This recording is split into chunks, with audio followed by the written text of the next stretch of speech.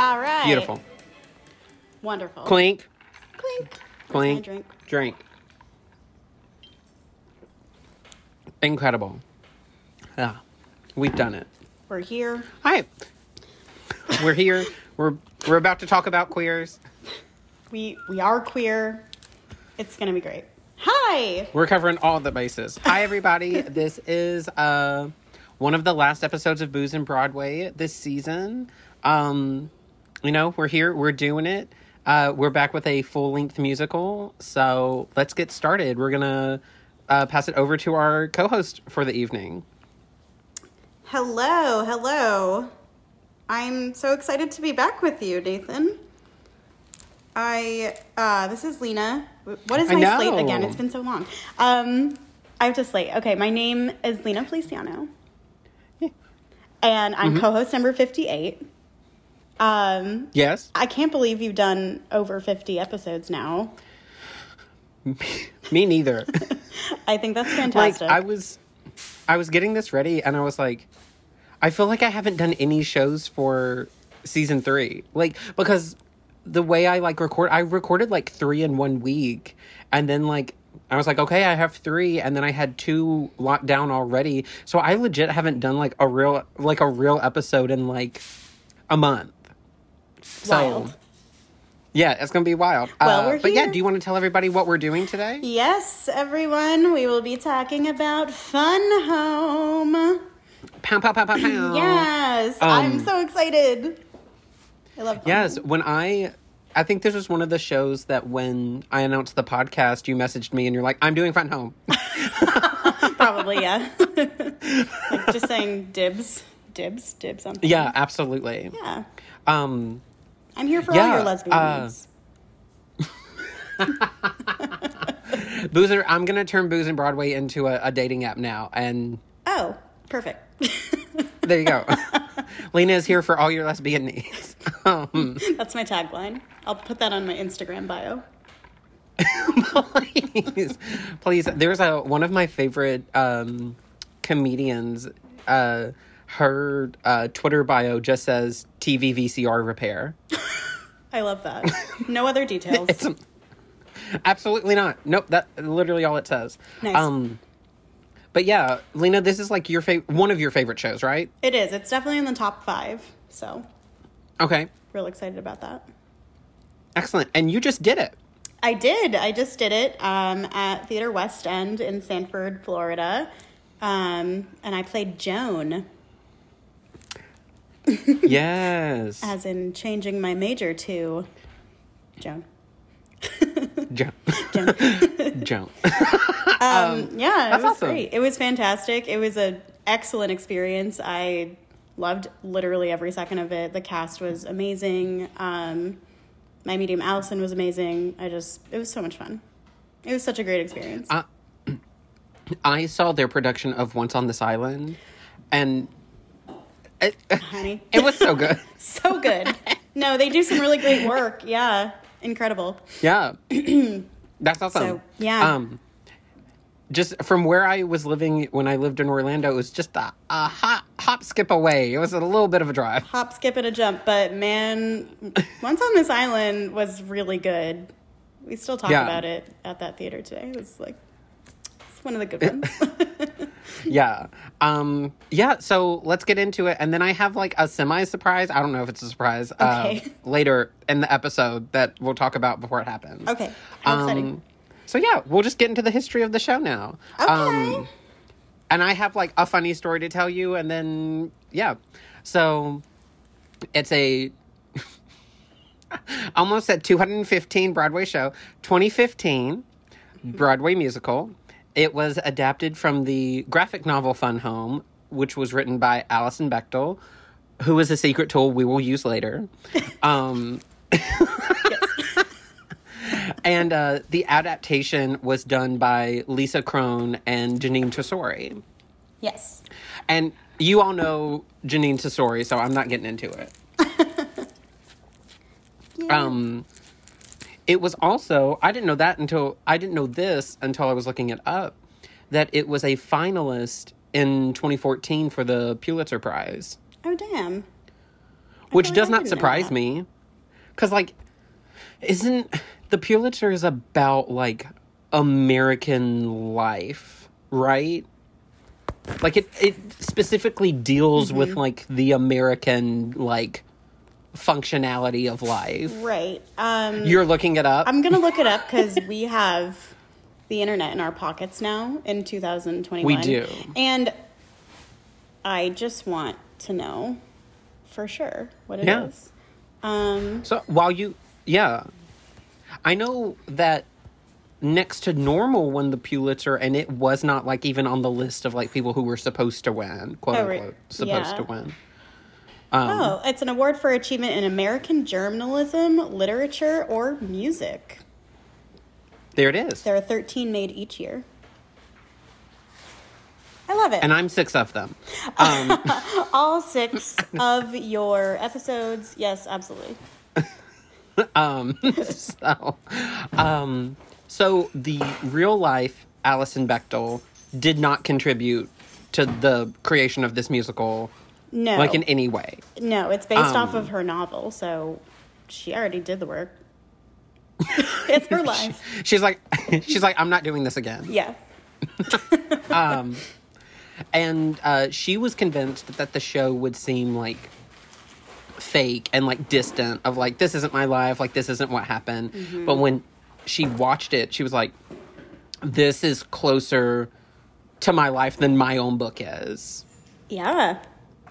Which is so sweet. It is. It really is. And I think also though, like, and this is something that I have always thought about the show, but also this is something that our director, when I did the show, had said it was just, seeing this show happen was the first time you ever saw a butch lesbian, a mass-presenting lesbian as the protagonist. And it was just like the amount of people that felt seen in this particular show is just like so amazing. Yeah. Listen, it's all about the representation. And if you can see somebody who looks and acts like you up on stage, Good. you're going to be drawn to that piece of art or theater or music or whatever. Absolutely. Yeah. And we're so thankful for the people who create that stuff. Thank you. Was your director a woman? Yes. Okay. Oh, I just didn't know. I'm just like, Yeah. I'll name drop her. Her name's Sarah Cromer. She is an incredible director here in Orlando, and she does a lot of really amazing work. And she just did so well with Fun Home. I couldn't have asked for a better director on this project. It was so good. That's awesome. Yeah. Yeah. Okay. So the off-Broadway production ran at the Public Theater. It started September 30th, 2013 and closed on January 12th, 2014. But this was also, it was only supposed to run for like literally the hottest of seconds. And then everybody who came was like, oh my God, I have to see this show. And they're like, oh, okay, we'll extend it. It got extended like 3 times. I do believe it. That Fun Home and Newsies always gets extended. always gets extended. Perfect. I was going to... Oh, okay, so I was looking at the dates, and it's like 2013 and blah, blah, blah. But if you look at the album cover, it's like Fun Home, a new musical. And I'm like, Mama, it's 2021 now. We got to take that off. Yeah, it's not new anymore. I wonder if, like, the script does not say that. Oh, it doesn't? No. It's not new anymore. Well, there you go. It opened on Broadway at the Circle in the Square Theater on March 27th, 2015, and closed on September 10th, 2016, after 26 previews and 582 regular performances. Mm-hmm. Period. Heck yes. Good for them. And because of the not simple set, but like it was a house. It was literally a house. Yes. Because it was a house and it had a very small cast, it recouped its budget within 8 months. Oh. Which... That's a fun fact. Yeah. Yeah, if you think of, like, shows on Broadway, shows, like, don't really recoup until, like... Some shows, like, a short time is like 2 years, and this show closed within a year. Yeah. March, well, like a year and Year and some change. Yeah. But it got all its money back in 8 months. That's wild. Absolutely wild, but well deserving. Yeah. So the the only exposure I have to this show is me forcing you to listen to the cast recording. There's that. And then so I've actually seen the show. Yes. I saw, so somebody that we both know was giving away tickets, and she was like, I can't, I'm going to charge this like amount of money, just like go take them. And Karen Hardy. Yes. Yeah, you actually saw the nighttime performance, and then I saw the matinee that day. So we literally were like passing ships. To the Strat Center in on Tampa. The 4, yeah. Right. Yeah, Karen's boyfriend was out of town, and my boyfriend was out of town at the time. And so me and her were like, let's go on a date. Let's go. Oh, heck yes. And we went, and we were like, oh my gosh, we're going to sit in the balcony. We're going to get to see a show for like, nothing really. And they were like, come with us. And we sat front row. and we were like, what's happening? Why am I leaking? and then Kate Shindle walked out, and I was like, what is happening? and then you watch Fun Home, which you have that experience. You have the experience. There's no intermission. Nope. And then like, I love that, like, they tell you straight away what's going to happen, and then like you're like, it happens, and you're like, what? Why didn't anybody warn me? Yes, that is your warning. It's the end of the second number. You get your warning, and then you spend the whole show being anxious, wondering if or when it's going to happen. But along the way, you get some other fun stuff that happens. Yeah, and then you kind of forget that it's going to happen. Yeah, exactly. And that's the point. We're going to tell you exactly what to expect right at the beginning. There are no surprises. But literally so none. much shit is going to happen to get there that you're just going to be so surprised. Yeah, I also sat in the front row. Oh, really? Literally, we're 2 ships passing. Crazy. That's hilarious. It was hilarious because the cast could definitely see me and my friend who went, Kara, could definitely see us sobbing. And I'm pretty sure they at one point were like, are they okay? I don't know. And so I They're the Wendy Williams meme where they're like, James, what is that? Oh, yeah, no, it's just, it was just so good, and the show hits home for me, and just crying happens no matter who you are watching this show, so. Well, it was funny because, like, the cast came out, and of course it was such a good show. Everybody was, like, up, clapping. And then me and Karen were like, cool, like, do you want to go grab food after this? Like, blah, blah, blah. And we're like, all the cast is, like, sobbing. So, like, too hard. And I was like, Karen, what is happening? Because, like, they're crying too hard. Right. Like, is this somebody's, like, last day? Like, is somebody, like, what's happening? And then Kate Shindle walked up, and she's like, hello, my name is Kate Shindle. I'm the acting president of Actors Equity. And I was like, well, is this a Broadway Cares, like, speech that we're about to happening? get? Yeah. And she was like, so not only is this our last night in Orlando, this is the last night of the entire tour. And I was like, oh, well, I was like, Karen, that's so lucky. And then Janine Tesori walked out and was like, hello, I helped write this book. And I was like, what is happening? Oh my gosh. And it was like, what makes it so funny to me and Karen is like, I saw the Facebook post about like, hey, does anybody want to get these tickets? And I was like, Karen, we have 5 minutes to decide if we want to do this. If not, we can just go eat somewhere. Like, and we decided to go do that. And that's what happened. And yeah. I was like, what? The lesson here is always if someone's offering you free tickets to something, take them. Yes. You know, if someone's offering you tickets to a fun thing, just take it. A fun home. Even. A fun home. The moral is support theater. Support live theater. Support the arts, please. Also, go support your friends. Your friends' shows are also theater. Mm-hmm. Okay. They absolutely are. So, now that I've yelled about that, go see your friends' shows. I just saw a matinee. It was the closing matinee of Sweeney Todd as performed by the youth of America, the youths. What is youth? They're in high school. So, yeah. And my very dear friend Mary Mackin was one of their leaders in the show, and yes. She choreographed, and I think she assistant directed. Honestly, she does everything for those kids. Like, she's fantastic. And so I went to go see the show. She wasn't even there today, and I was like, I'm gonna go see her show, Mary. because those kids are so talented. Like, I saw a high school production of Sweeney Todd today, and I don't have words. Like, it was very good. And so I'm very, support your friends' shows, y'all.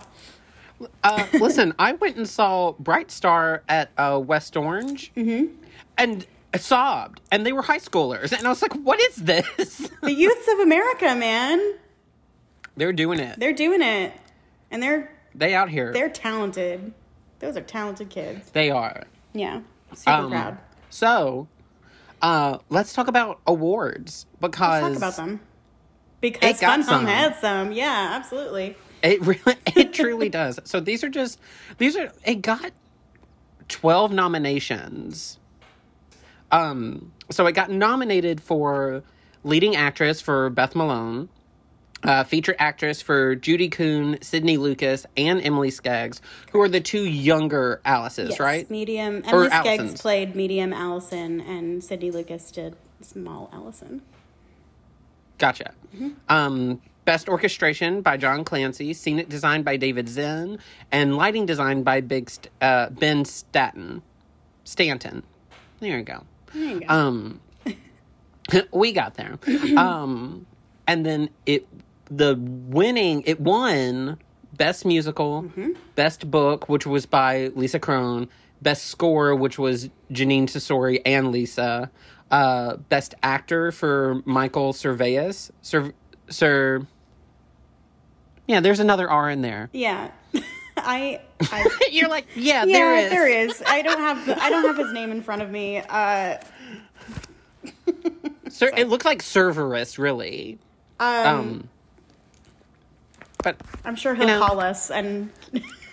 You know what, Michael? I would love to hear from you. I'd love to talk to you about Fun Home and what that process was like. Let's do it. And then Best Direction for Sam Gold. And I had to look up. I was like, what year was this, and what else was happening? This was the same year as like Something Rotten. This was also the year before Hamilton. Yes. So we skirted right in there. we sure did. We sure did. Yeah, I remember watching the Tony performance of Ring of Keys and just thinking like, oh my God, I have to listen to this entire show immediately right now.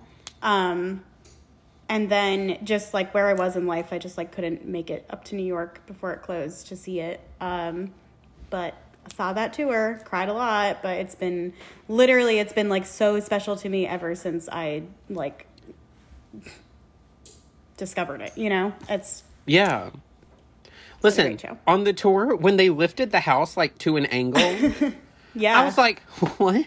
Yeah. It was incredible. I don't know. I have no idea if they did that on Broadway, because I didn't. Me too. And I tried so hard to find some kind of bootleg, and I could not. I got you. Gotcha. Finger gun. You can cut this part out of my soundbite, but how to make a cheesecake only using a handful of cheese. It's the name of the video. Okay. Sure. I'll text it to you. Sure. Beautiful. I'm gonna keep that in. I have no problem. I have no problem with it. Okay. So let's talk about the cast. Let's talk about the cast. Let's talk about them. The cast. Let's talk about them like they're not here. No. They're not. and they aren't. And they won't Alison be. Bechdel was played, and they never will be. I don't. Alison Bechdel was played by Beth Malone. Mm-hmm. Bruce was played by Michael Cerveris, which is what I'm calling him right now. Fantastic. Helen was played by Judy Kuhn. Judy Kuhn! Judy Kuhn. She's saying Colors of the Wind. Singing voice for Disney. A super famous Disney person. Mm-hmm. Small Allison was played by Sydney Lucas. Medium Allison was played by Emily Skaggs. And I was thinking this morning, because I hadn't written the cast list together yet. I was like, do they call them like younger, old Allison? No. Or like, I couldn't remember what they called them. And then I looked at it, I was like, okay, that makes so much more sense. No, literally in the script it says small Allison and medium Allison. But it does not say big Allison, it just is Allison for... It just says. I'd be mad as hell. in the stage directions it'll say like in italics like adult and then in all caps Allison. So you'll know which one it is. Beautiful. Christian was played by Oscar Williams. John was played by Zell Morrow. Joan was Roberta Colindrez. Colindrez. We love it. Okay. And then okay. Okay. And then what I'm calling like the boys track is Rory, Mark, Peter, and Bobby Jeremy was played by Joel Perez. Yeah, that is like a multiple character track that mostly just plays all of Bruce's men throughout the show. Which I find interesting. That it is like a smart, like, budget choice for Broadway to not cast multiple people in, like, what are tiny little scenes. Right. But, like, theatrically, it's very interesting that, like, all the men in his life, like, look the same and, like... Yeah. Yeah. You gotta have a type. It's a... I'm not, I don't know the origin of, like, why that character was written to be played by one person. Like, why those multiple characters were written to be played by one person. Mm-hmm. But it definitely works. They're all very different characters. So, and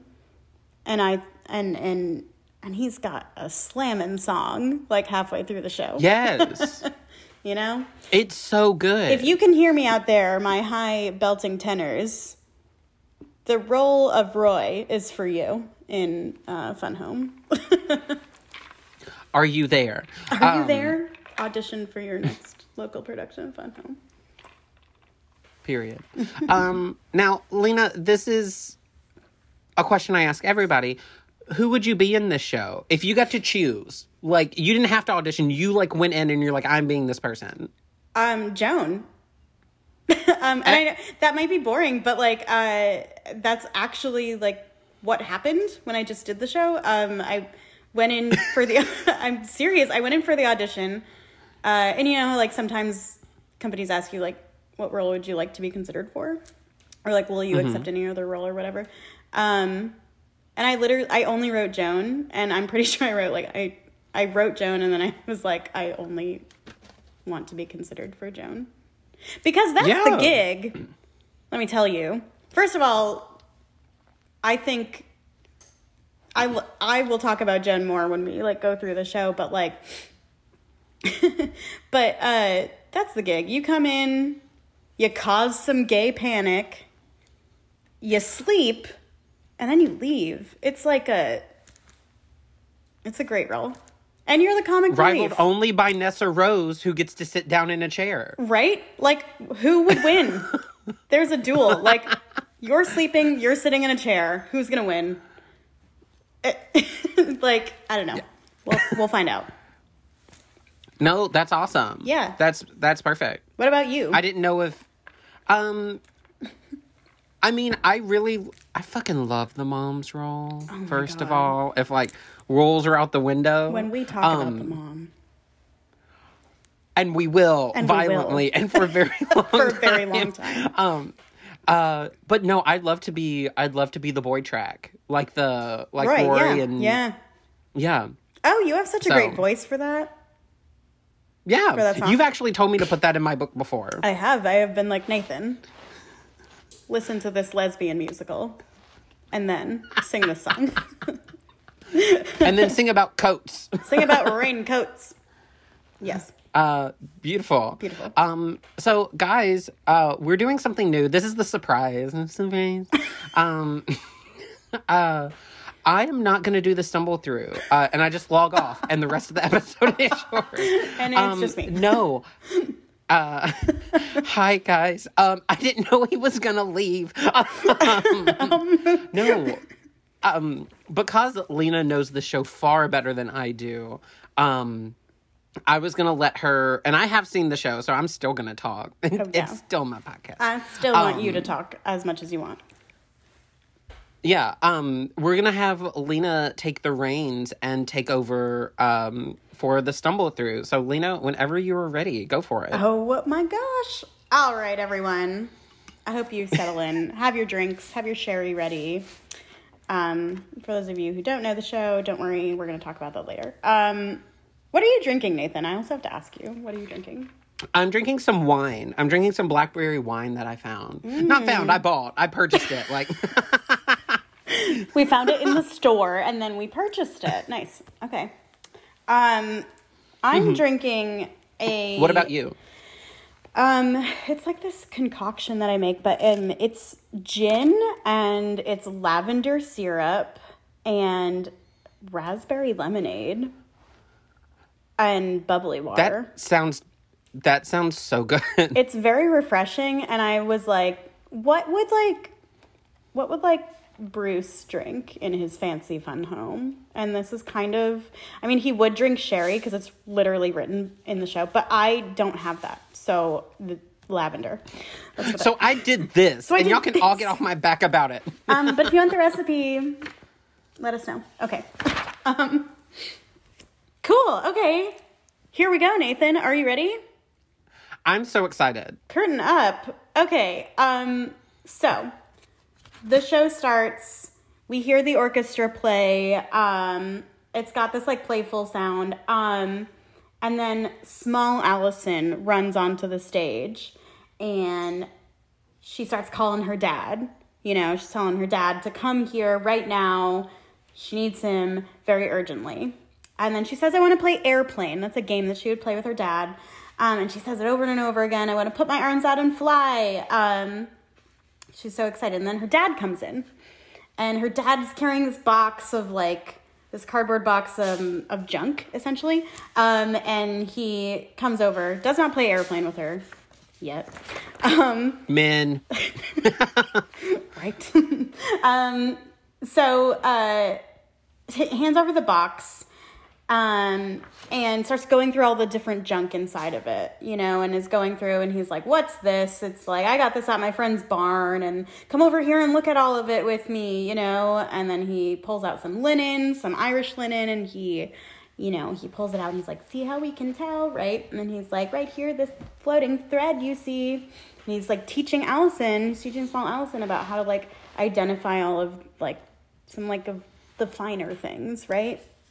Because this is like how Bruce is. We're getting a good like scope of what kind of guy Dad is, right? Right off the bat. Yeah. Yeah. And then we're going through the box and he's like digging through it and he's like, this is crap, this is that crap, this is crap. And then he pulls out a dead mouse. He's like, dead mouse. And then Small Allison is like, ooh, can I have it? And, and then he's like, okay. And then Small Allison takes it and like literally just puts it in her back pocket. Okay. Dead mouse. So then he goes through and he finds silver. It's like a silver, like, metal coffee pot. And when he pulls out the silver metal coffee pot, Big Allison, who's there and drawing in the background, pulls out the same silver coffee pot. So you can see, right? You can see, like, she has this box of stuff on her desk. So he's talking about, you know, with polish, we can tell if it's real silver. We look for a mark. This is the stamp that the craftsman left. This means that this is real silver. Look how fine this is. This, like, and he says, you know, this has traveled continents to get here, you know, and across under a layer of grime. I can't abide romantic notions. Yeah. He's trying to, like, convey that, you know, like, look at all of this fine stuff that I found. And it was just in someone's trash, you know. Another man's trash is another man's treasure. And then adult Allison chimes in, kind of interrupts the scene, because this is clearly a flashback that she's watching. The other cool thing about this show is that adult Allison watches everything. She never leaves the stage. Like, I do... That's crazy. Yeah, I do... Well, I mean, in our production, she never left the stage. I don't know how it is in other people's productions, but... and I didn't see it on Broadway, so I don't know if she does leave the stage. But our director chose to keep our adult Allison on stage the whole time. And no, I love that, because it's literally her remembering everything. Yeah, it is. And I would always tell... Jenica McClary, so sorry.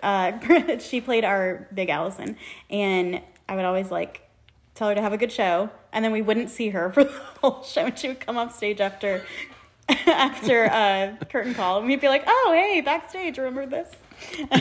It's just great. And there's no intermission. It never leaves. Okay. Yeah. Just so many emotions to go through without, like, taking a second. Incredible. If you can play this role... Ooh, I applaud you. It's a marathon, not a sprint for Allison. Let me tell you. Yeah. Yeah.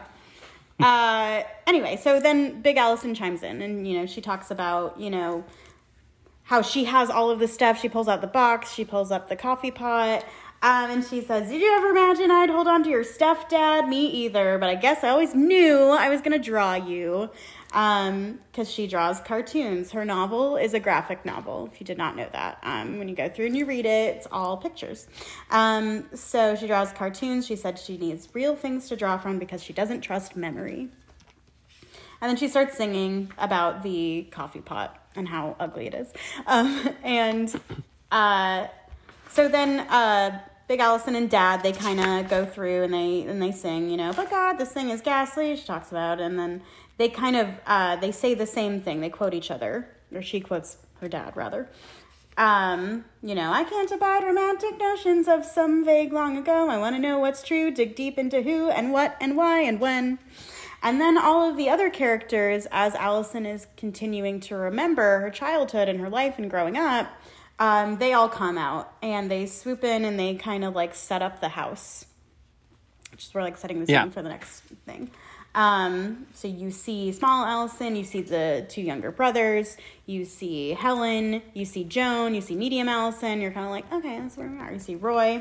So you're kind of wondering who all these people are. And they come in and they sing. They're all singing something completely different, which is also really cool. Like the little boys, they're just singing like Vroom, like they're playing Cars or they're playing some game, and it's really cute. And Roy sings a part of Raincoat of Love that he sings later, and like Helen and medium Allison and Joan are all singing like an arpeggio from a piano lesson. So it's a really pretty opening number.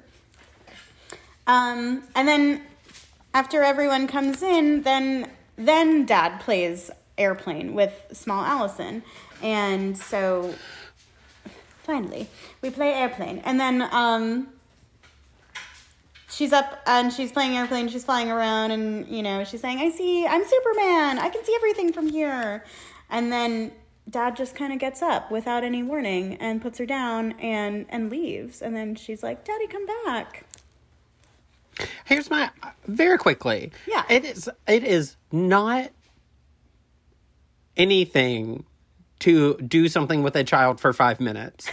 Because after 5 minutes, they will get bored of you and want you to leave. Yeah. So, like, and, like, yes, this is her having, like, a good memory of, like, her father. Of, like, oh, my gosh, that one time he played airplane with me when I was, like, 8 or 10 or, like, whatever. Like, a small child. And, I mean, spoiler alert, we don't get a lot of good memories of her dad. Yeah.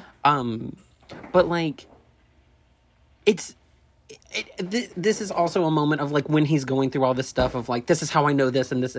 It's very much a great example of, like, the control he has and, like, that he wants in his life of, like, we're not going to do your thing. We're going to do my thing. Like, yeah.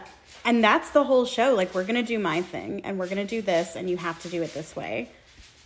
Because this is how life is, you know? Ooh, the map song? Oh, we'll get there. Okay. All right. So then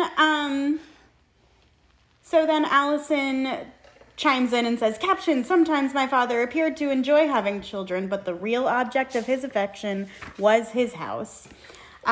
So, you know, all the kids are playing with their toys and Helen's playing on the piano, and then Bruce kind of like storms in and he's like, we have to get the house ready because there's a lady from the Historical Society coming.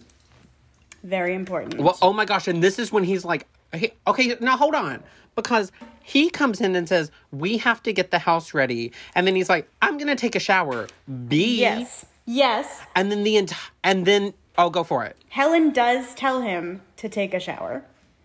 She says, we'll do it. You take a shower. Or she says, he's like manic. He's like, she's on her way. I don't know. He's spiraling, you know? And so as a way to like kind of calm him down, Helen says, why don't you go take a shower and get yourself ready? And then she gathers the kids and has them start to clean. Yeah.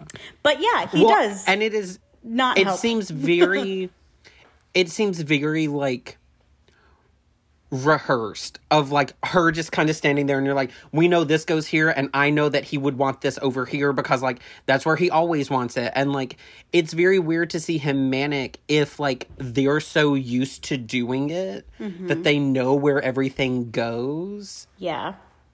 And it's just like, if we can do it and he doesn't have to be in this room and we can just get him out of here, it will just be easier for us to do it. This song is about 5 minutes, so they do it like real quickly. So, yeah, exactly. I mean, in real life, it probably took more than 5 minutes. No, yeah. But I love, like, you know, Bruce uses her whole name, Eleanor Bachner is coming, and then the mom is like, an important lady's coming to, like, the kids. She knows that they don't care. They're like, who's coming? Okay. Anyway, right. So we have this, like, bustling song. I don't know if I would call it a patter song. I guess I would. But it's very, like, it's very driving, you know? And this is the first time we see Helen is very, like, very, like, she's a teacher, first of all. So you kind of, like, see that she's, like, leading the kids and, like, saying, this is where you have to put all these things, you know? So she talks about everything he wants. He wants the brass, or where does he go? I didn't even start at the beginning. She starts and she's like, he wants the Hepplewhite sweet chairs back in the parlor, move the G.I. Joe, it can't be on the floor. Like, she is telling all the kids, like, hey, please erase every evidence that you live here. Or that anyone lives here. It's a museum. Right? At all. Because it's a museum. It's not lived in. It's not, you know how, like, some people are like, your house is messy. You're like, no, it's not. It's lived in. Not for Bruce. Yeah. So we go through, she's like Helen's listing all the different things that need to be done, like the crayons and the glue need to go back in the drawer. There's a bust of Quixote, it needs to be square on the mantle. We need to gently wipe the eucalyptus. We need to polish up the crystal prisms. There's just so much like tchotchkes and like just like like decorations in the house of just, and then she says like, he wants, and then Bruce yells from upstairs, where's my bronzing stick? Makeup. All right, interesting. And then Helen, for a man in the 1970s, okay. And then, or 60s, actually. And then Helen screams, you know, oh, I know it's in the, and then you hear the door slam. So clearly Bruce is still very manic, even though he has probably already showered. Then we have adult Allison sings, "Welcome to our house on Maple Avenue. See how we polish and we shine. We rearrange and realign. Everything is balanced and serene. Like chaos never happens if it's never seen." And then Allison and Helen sing together, "Every need we anticipate and fill." Like she's heard her mom say this before, Yeah.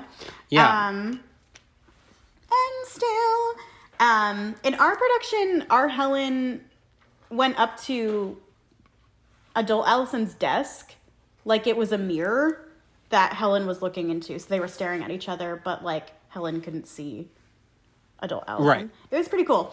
But yeah, then, Helen and the kids start singing about the things that he wants. Now it's revealed that the kids even know what's supposed to be where. Mm-hmm. Then Helen's like bustling around. "What are we missing? What have we left out when he comes down here? What's in store? He wants.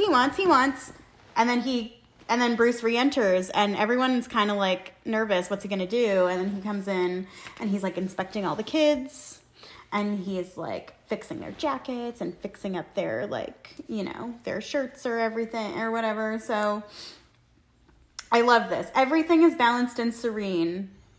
Like, chaos never happens if it's never seen. Because that's the kind of life you want. Right? Like, that's the theme of, that is just like a driving theme through the whole show. Chaos never happens if it's never seen. And I just like, that's such a trope. Well, of, like, and it's... Of like, of the era, too, of just like, don't ask, don't tell, don't talk about it. Yeah. Well, and very specifically, yes, that because it's weird that the family says it. Yeah. Because it's really just kind of like how the dad lives, like with himself. Like it's really just the dad. Yeah. Insane. Yep. Cool. Every need we anticipate and fill, or we're a typical family quintet. And yet, so Helen knows something. Helen just sings "and yet" by herself. I love the mom. Yeah, I love the mom. Bruce goes over to the mirror and, he's saying, "Not too bad if I say so myself." He's fixing his tie. He's adjusting his blazer. "I might still break a heart or two." And then he breaks, "Sometimes the fire burns so hot, I don't know what I'll do." Okay, so we're anxious about something. A clue. "Not too bad." We snap back into it. "If I say so myself, not too bad." And Big Allison sings that last "not too bad" with him. So again, something that she's heard her dad say before. And then all of a sudden Bruce is super composed because the doorbell rings and Mrs. Bachner is there. And Bruce goes on this like manic tangent about like, "Thank you so much for coming. Oh my gosh." And so he's kind of escorting around this invisible woman through his house. We're supposed to imagine that Eleanor Bachner is there. Nobody actually plays her. And while this is happening, the whole family is sitting on the couch, just like, dee, dee, dee, dee, dee, dee, dee, dee, like, big smiles, big grins on their face, like, yeah, anyone's gonna take a picture of us at any moment. Like their props, too. Exactly, like, maybe they're not even a real family, and he hired models or actors to, like, sit with There's them. a tiny little subtitle under them that's like dramatization. Family dramatization. Yeah, can you imagine? Paid actors. But so while he is going through, what he's talking about with this house, he's like pointing out all the different historical artifacts of it, and then he goes on about his like day job. "No, we run a funeral home. That's my family business. I also teach English at Beech Creek High." So we're learning more things about Bruce because he's explaining to Eleanor Bachner. But while he's doing this, then Helen says, "What is he after? What are we doing? Right foot is tapping. That means he's stewing. Stay very still and maybe we'll please him. Make one wrong move and demons will seize him." Things that you can't really hear when you listen to it. Try hard. What else is family for? Right? We do this for him. And then while this is happening, Big Allison says, "It all comes back." We're remembering more and more and more as the song progresses. And then the family says, he wants. Then we hear a knock on the door. And Roy says, anybody home? And right as Roy says that, the photographer with Eleanor Bachner snaps a picture of Bruce making like longing full eye contact with Roy. So you get that like snapshot right there. And then Big Allison, adult Allison, chimes in and says, caption, my dad and I both grew up in the same small Pennsylvania town. I'm warning all of you listening now, if you haven't heard the soundtrack, the cast recording, this is a spoiler. So if you listen to it anyway, you're going to know. Anyway, my dad and I both grew up in the same small Pennsylvania town, and he was gay, and I was gay, and he killed himself, and I became a lesbian cartoonist. And that's the end of the song. And that's the end of the show. And that's the show. Wild, Mama, right? that really is the show. That is the show. That's what we mean. That's what we meant, though, in the beginning of, like, we lay it all out there for you right in the beginning. There are no surprises. No. Whew. All right. I'm like halfway through this drink, so. I love it. Okay. Cut to. Also, if I'm doing this wrong, tell me. No, this is perfect. Cut to, we shift to college. We go to college.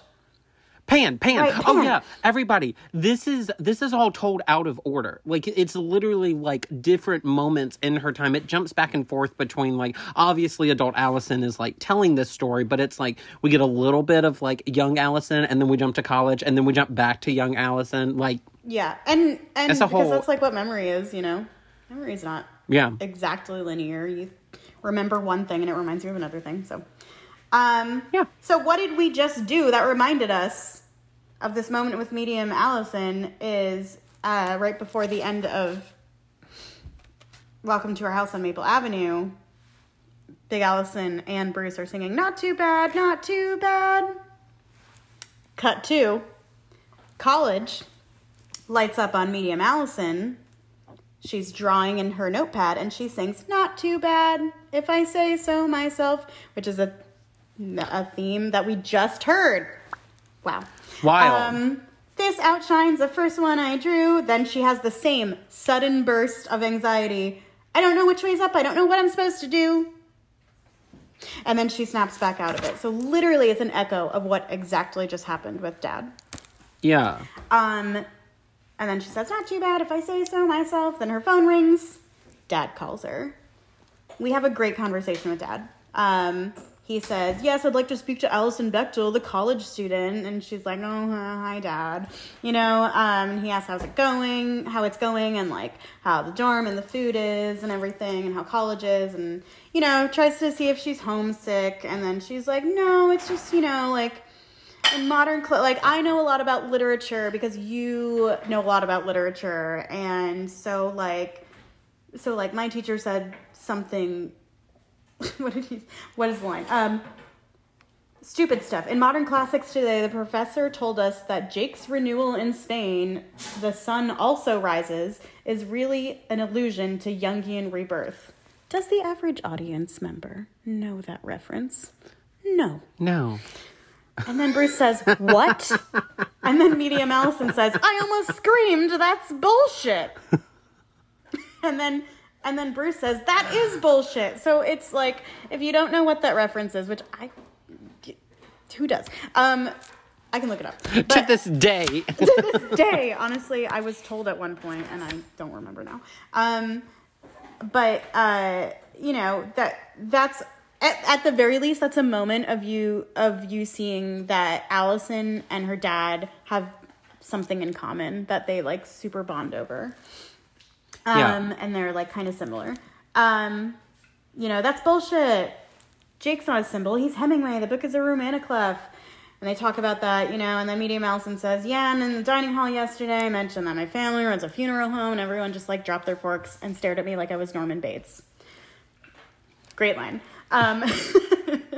And then Bruce just says, typical, you know, like, what are we to do with all of these average folk, you know? It's one of those conversations. But then, you know, Bruce, like, gives Medium Allison a pretty good pep talk, because Medium Allison is kind of like, I don't really know. I'm not really jiving with everyone yet. I haven't fit in. I haven't found my people. I haven't found myself yet, you know? And then Bruce is like very encouraging, and he says, trust your instincts. You don't need to twist yourself into knots, trying to impress people who are not worthy of you. So that's like a really nice like dad conversation to have. He kind of like gives her. Okay, but sometimes the things we say to other people are the things we should say to ourselves. That part. That part. Yeah. Anyway. So then we go over. Bruce sets the scene for the next show, the next scene essentially, and says like, I gotta go over to the fun home. We're gonna bring up the fun home. The funeral home. Lest you forget that the fun home is the funeral home. So then we hear the title of the show for the first time, and then everyone in the audience goes, "He said it. He said the name of the show." I gotta go over to and they all get up and leave. Yeah, they're like, yeah, that's what I wanted. I've got a viewing in 45 minutes. Talk about who died. Kiddo, remember what I said, okay? Really great sign off. Then Medium Allison starts writing in her journal. And because adult Allison is watching everything lay out in front of her, she goes over and reads over Medium Allison's shoulder and reads out loud what Medium Allison is writing. September 15th, just had a good talk with Dad, and I feel so much better. Underline, underline, underline. And while she's saying that, Medium Allison is obviously underlining the word better 3 times. Or so much better. So, I'm going to spend 4 years reading books and drawing, and then, and that's fine. I don't know where I got this insane idea that I need to throw myself out in the world. And then Medium Allison, gets up from her desk and she's like, it's not the world anyway, it's Oberlin College. So we know where we are. Yeah. This is not going to be a big deal. I'm just going to go to college and earn a degree and not have any life experiences at all. It's fine. Okay. Yeah. Okay. So, we have a scene change. Because adult Allison says, I had no idea what was coming. Honey. Girl. You've got a big storm coming. You got a big storm coming.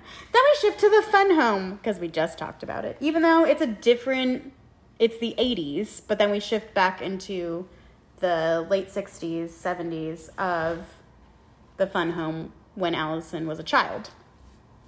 So we shift back into the fun home. Allison and Allison talks about I'm so sorry. Bruce enters with Pete. Pete is another character that Roy plays. It's just another random character's relative dies. So Bruce explains, oh, sorry, the kids must have been cleaning up in here, and kind of like picks up like a tape recorder. There's maybe like a toy around.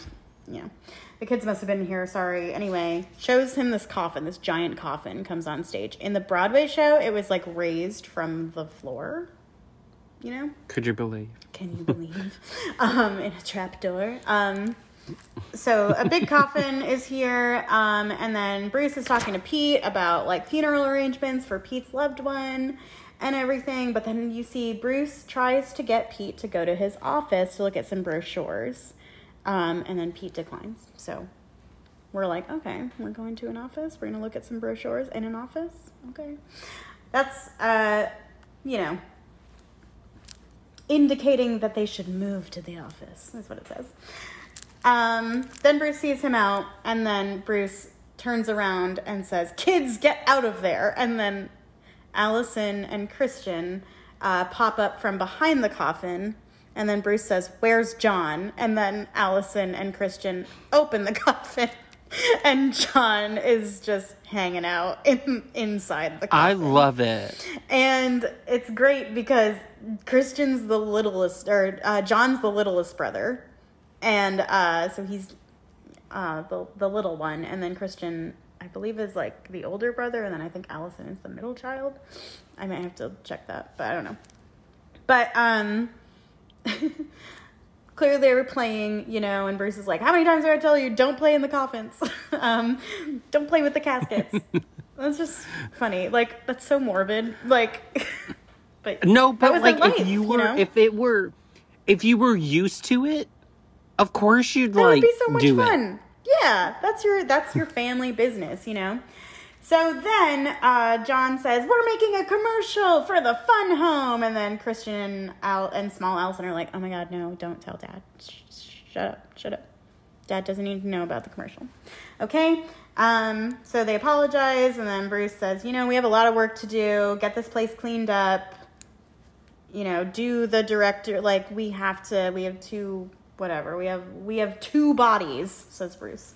"We have work to do." So then Small Allison starts doing the directory, and then Bruce tells Small Allison who died so she can put the letters on the directory and everything. And then we find out that the person who died was someone in their class's dad, Benny's dad. What happened? He fell off the roof. He fell off the ladder, broke his neck. Get this place cleaned up. It's going to be a long night. So then everyone starts cleaning. The kids start cleaning up. And then this is another one of my favorite line exchanges. But it's between Kristen and John. So you kind of like get an idea of like how goofy they are. But it's when you break your neck, is it just like crack, you're instantly dead? And then the little brother, John, says probably his head was hanging from his neck. And then he couldn't see and he couldn't eat anything. And then he died from not eating and running into things. And then Christian says that's not right. So it's just like that can't be it. That can't be it. So it just like I love that exchange. Anyway, so then we talk about the commercial. We bring it up again because now Dad isn't here. Okay, this song is one of my favorite songs in the whole show. It's a bop. Because first of all, it's a bop. Secondly, and I very rarely say this, it's kids singing, but they're like fucking talented kids, so like absolutely I'll allow it. Amazing. Just amazing. Yeah. And there's a video, it's either like Good Morning America or it's some late night where like the kids of the Broadway cast went and performed it. I highly suggest you go watch it because they're very, very good. But it's them singing about the Bechtel Funeral Home and how like if you die to come there, and it's like their little commercial that they do as a family. Yeah, it's hilarious, and they like the song is very like Jackson 5 sounding. It is just like super high energy.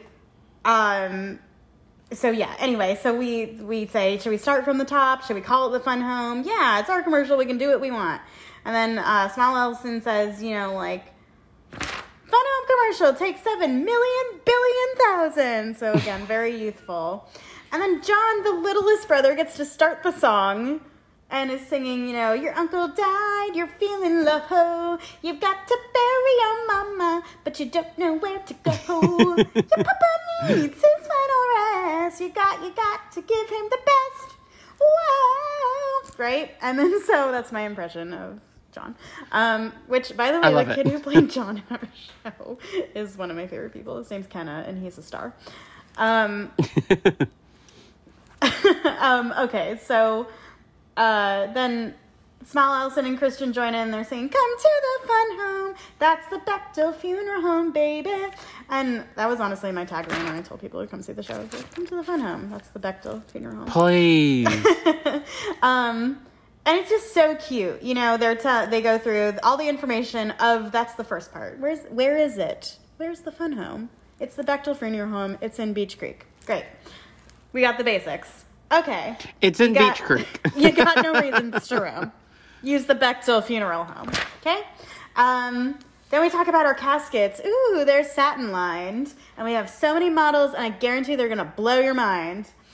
You know, our mourners are very satisfied. They like our formaldehyde. Yeah.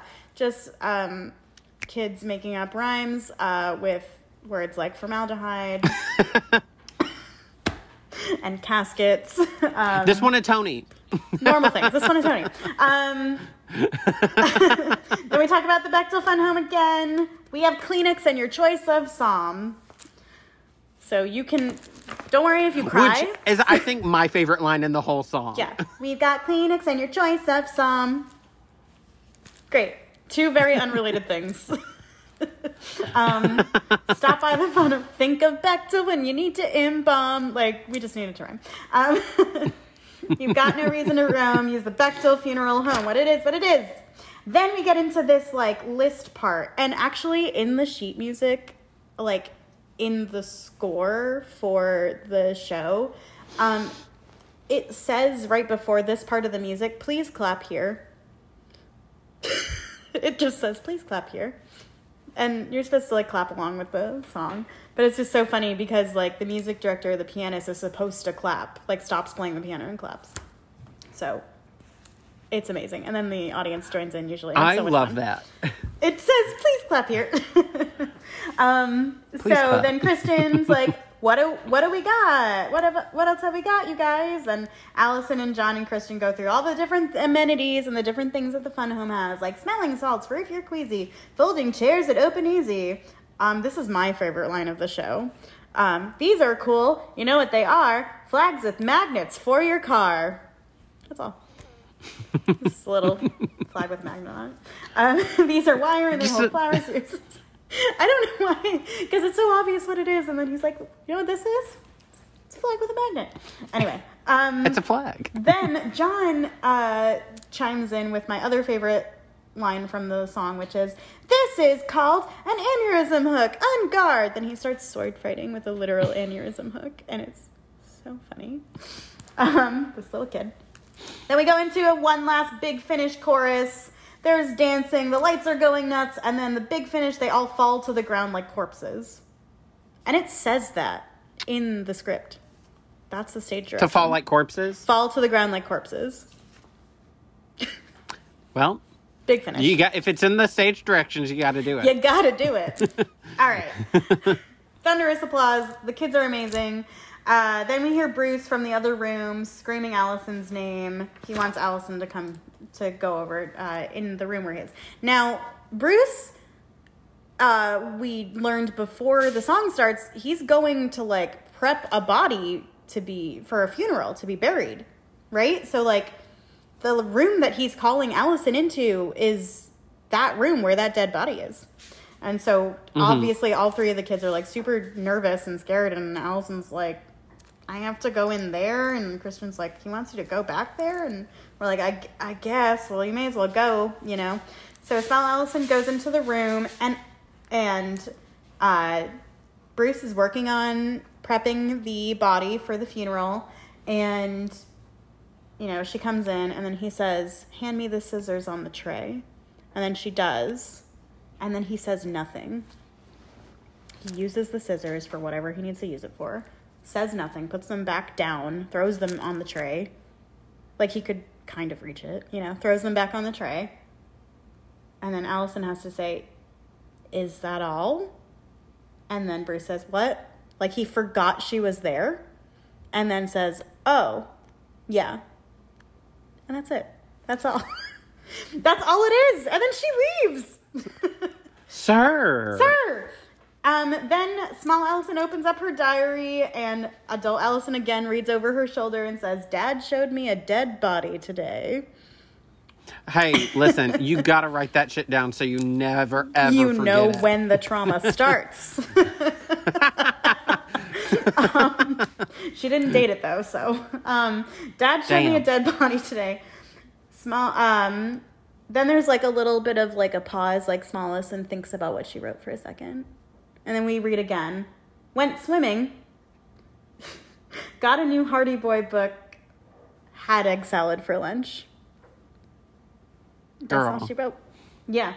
And then big adult Allison kind of like speaks out loud to her dad, you know, and says, you know, is that how your father showed you your first dead body? Was this some sort of Bechtel rite of passage? Or am I reading into this? Maybe you just needed the scissors. Cut to. Maybe. College. Cut to. Cut to college. Maybe you just needed the scissors. So then we have a scene change. A door appears with the gay union sign on it. We are back in Oberlin College. Then we see Medium Allison rush onto stage, going over to the door and then chickening out, not going in the door. Maybe we don't want to go in there. I don't know. Then she kind of lingers by the door. And then Joan appears. This is Joan's first appearance. Yay! Yeah, and she comes on stage. She kind of sees what's going on with Allison not wanting to go into the gay union door. And she just says, hey. And in the script, it says, breezes past her, casually giving her the lesbian head nod. And this is a podcast, so I could do it, but none of you would see. So lesbians, you probably know what it is. She says, hey, with the lesbian If you know, head you nod. know. If you know, you know. That's what we're going to say. Hey, lesbian head nod. Kind of spooks Allison. Oh, hey. And then Joan's like, are you coming in? Because Joan is going into the gay union because Joan is an out and proud lesbian. And then Medium Allison says, oh, no, I was just looking for the German club. And Joan just tells Medium Allison where the German club is. And Medium Allison says, thanks, Donka. And Joan thinks that's a little bit weird and then goes into the gay union and disappears. And then Medium Allison is rightfully embarrassed. But she has this little moment with the gay union door and she kind of just says, like, please, God, don't let me be a lesbian. Please don't let me be a homosexual. But then... We've all been there. Yeah, I know. But then she says, oh my God, Donka? Like, why did I say that to that lady? Man, you know? So, anyway, then we shift back to the house on Maple Avenue. Go back in time.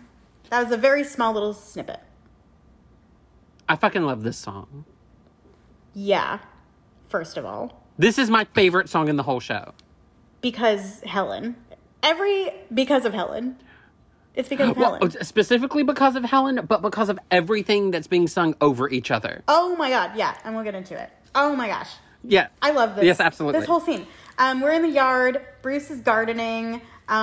He's replanting a tree. Now, if you've seen a Broadway show, they literally plant a tree into the stage. Like... Every night. Every night. They take like a... And then that tree is donated to Central Park. Please. They literally, there's like a little like square of dirt that they just take the part of the stage off of the cover and then they like put the tree in there. I'm like, wow. For what? Wild.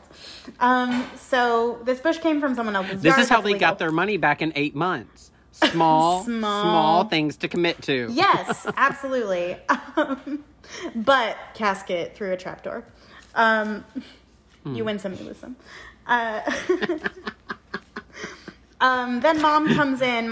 We learn that Mom does theater on the side. Don't we all? She's in a play. Yeah. She's in a play. She brought back all of her costumes from her play rehearsal, which her son says, Mom's back from play practice. And we're like, yeah, that's what it's called. And then she shows everyone her costumes, but then Roy enters. And Roy is like really friendly. He comes in really high energy. All the kids know him, you know, like he comes in and they're all like, oh my God, hi, Roy. You know, like they know who he is.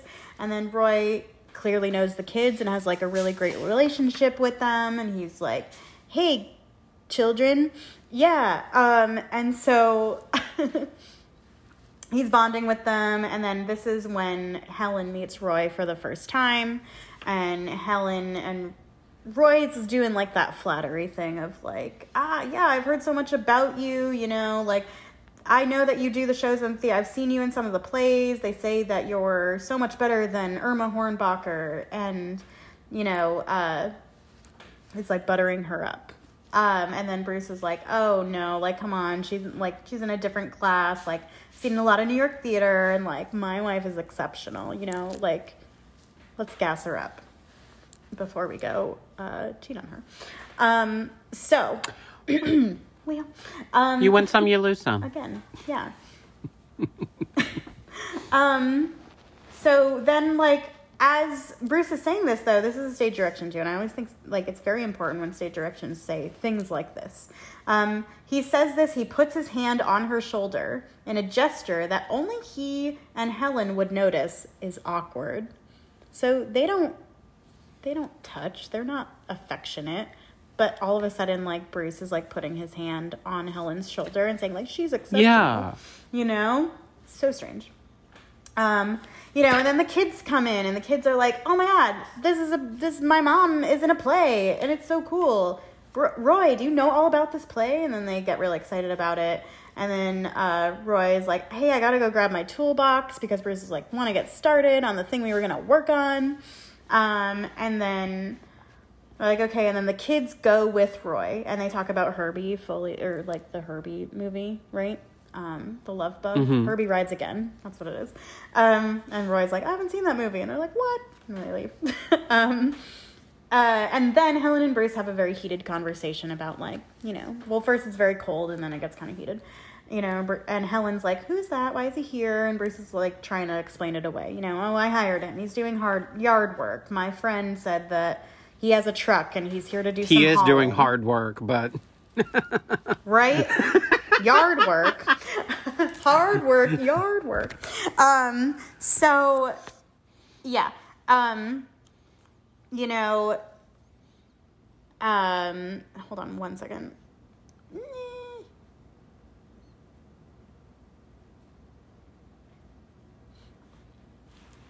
Okay. Sorry. So you're thinking about that Helen says, you know, he's going to be working here at the house all the time. She seems like very reluctant. She doesn't know if she like wants this to happen. Like, cause she kind of knows, you know, she's not stupid. You know, and Bruce gets very defensive very quickly and is like, what difference does it make? He's here to work for me. Do you think I'm going to hire some creep to be here? You know, is that the bug up your ass or whatever? You know, that kind of argument. Then... and everybody's like, no, Bruce, I don't think that's it. yeah, no, that's not the bug up my ass, but we'll pretend for you. Yeah. Then the kids interrupt the moment again, and we can't, again, chaos doesn't happen if it's never seen. So we're not going to show the kids that we're fighting, right? So the kids come back on, you know, and they're talking about Herbie, and then, you know, Bruce then, you know, joins in like he's going to play with the kids, and that's like also a weird thing that's happening. Like he's putting on a front for Roy, right? A stranger, like essentially a stranger. Yeah, you know? So then Bruce and Roy go into Bruce's office, and then clearly Helen has a look on her face of like, I know exactly what's going to happen, and I'm just going to disassociate. And then... Girl. We've all been there. We've all been there. You know, and then the kids go inside and they watch TV. And then we shift inside, and Bruce and Roy are in Bruce's library. Helen is at the piano. The kids watch TV. This is the song. And adult Allison chimes in. I want to know what's true. Dig deep into who and what and why and when.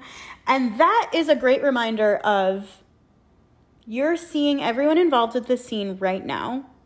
The kids are in the living room watching TV. Helen is playing the piano. Bruce and Roy are in the library behind closed doors. I want to know what's true. Dig deep into who and what and why and when until now gives way to then. This is something that adult Allison, like this is something that Allison has never seen. So when we see this exchange between Bruce and Roy, this is like what she imagines happened in there. Yeah. Yeah.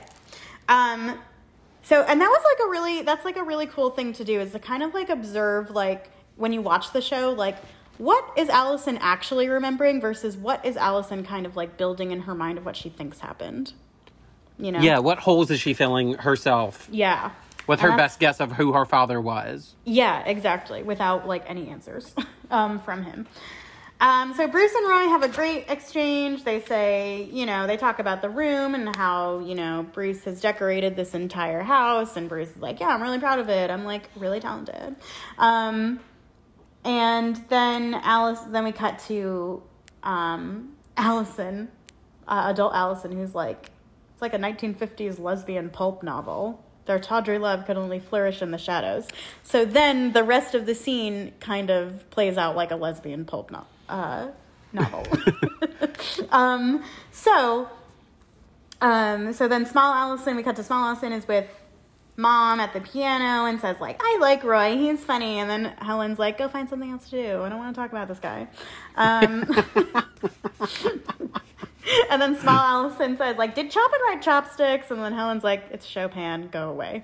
Like, just stop Literally. doing what you're doing. I don't have the bandwidth for this right now. Then we cut back into the library, and Bruce is, like, telling Roy to sit down and take a load off. And Bruce is like, oh, no, I've been working all day. I'm disgusting. I don't want to get your nice stuff all sweaty. And then Bruce is like, oh, what are you talking about? It's just furniture. Stretch out if you want. So then Roy does sit down and stretches out on the chase. And he's like, this place is like a museum, you know? And then he says, what's that stuff? And then Bruce says, Sherry, you want some? Sherry. So we share a drink. And then Bruce comes over. And Roy again compliments the house. And says, like, I remember this place before you moved in. We used to ride our bikes over here when we were kids. You've done a shitload of work on this house. So, like, we're showing that, like, Roy is much younger than Bruce as well. And then he's like, yeah, you must be in good shape for an old man, says Roy. And then we hear this melody again. Not too bad, if I say so myself. I might still break a heart My or least two. favorite motif in the whole show. Yeah, it happens a lot, but it's that motif that keeps coming back. It all comes back. You'd be surprised at what a guy my age knows how to do. Then he kind of teases Roy. You want it? Unbutton your shirt. Ew. So then we have a little bit of like a intimate moment, but then Roy says, isn't that your wife playing the piano? And then Bruce says, don't worry about her. So then we cut to Helen, who's at the piano, like hell-bent on playing this song that she's playing. And she's like, then she starts humming along. Yes. La, la, la, la. Right? Then she stops playing the piano and stands up as if she's going to go into the library and burst in, and whatever is happening is going to happen. And maybe she's going to leave her husband and make this big change. She stands up, and then she pauses. And then she sits back down and sings the most heartbreaking line of the whole goddamn show. Maybe not right now. And everyone in the audience immediately is now on Helen's side. Oh, absolutely. Like, absolutely. So then Helen says, maybe not right now, twice. Maybe not right now. Which, by the way, I'm going to take this opportunity to just talk about Danielle Lang, who played Helen in our show, is amazing. And that I will forever think of her as Helen because she was incredible. Anyway, then Helen starts singing la la la la la la la la, and she's still playing. Then Bruce sings the I want, right? And then Roy chimes in, I know this type of married guy. I could just give him the slip, but why? It's not a big deal. I know he wants me, as in, like, this isn't really my problem. If I want to hook up with this guy, I could. Well, and then I could just leave, right? Sir, it may not be your problem, but you are part of the problem. Part of the problem, right? So then Helen sings the I want, and then Roy sings, I know this type of married guy, and Bruce is like, I might still break a heart or two. And then the kids are watching Bobby Jeremy and the Susan Days on TV, and they're singing the ba ba ba ba, which you hear later in Raincoat of Love. And then Helen, Roy, and Bruce, in a beautiful harmony, sing 3 times together, me and him, me and him, me and him. And that's the end of the song. Absolutely beautiful when you hear everything layered. It's so good. And then you see everything play out and you're like, ah! Yeah. Nathan, I have to take a pause. We cut to college. You said we're going back to college? We're going back to college. Medium Allison is writing... I refuse. I refuse. Good times though. Medium Allison is writing. Dear Mom and Dad, thanks for the care package. I was running out of granola bars, so it came just in the nick of time. They sell a kind here that I swear is made of paste. Then Joan enters her dorm room and gives her, again, the lesbian head nod. And Medium Allison makes eye contact with her and then goes back to finishing her letter and says, nothing else worth writing home about. Har har. Al. Okay, so then we have the thanks for the care package scene. If you have listened to the Broadway cast recording, you have heard most of this scene because the whole scene is there except for like a couple of lines.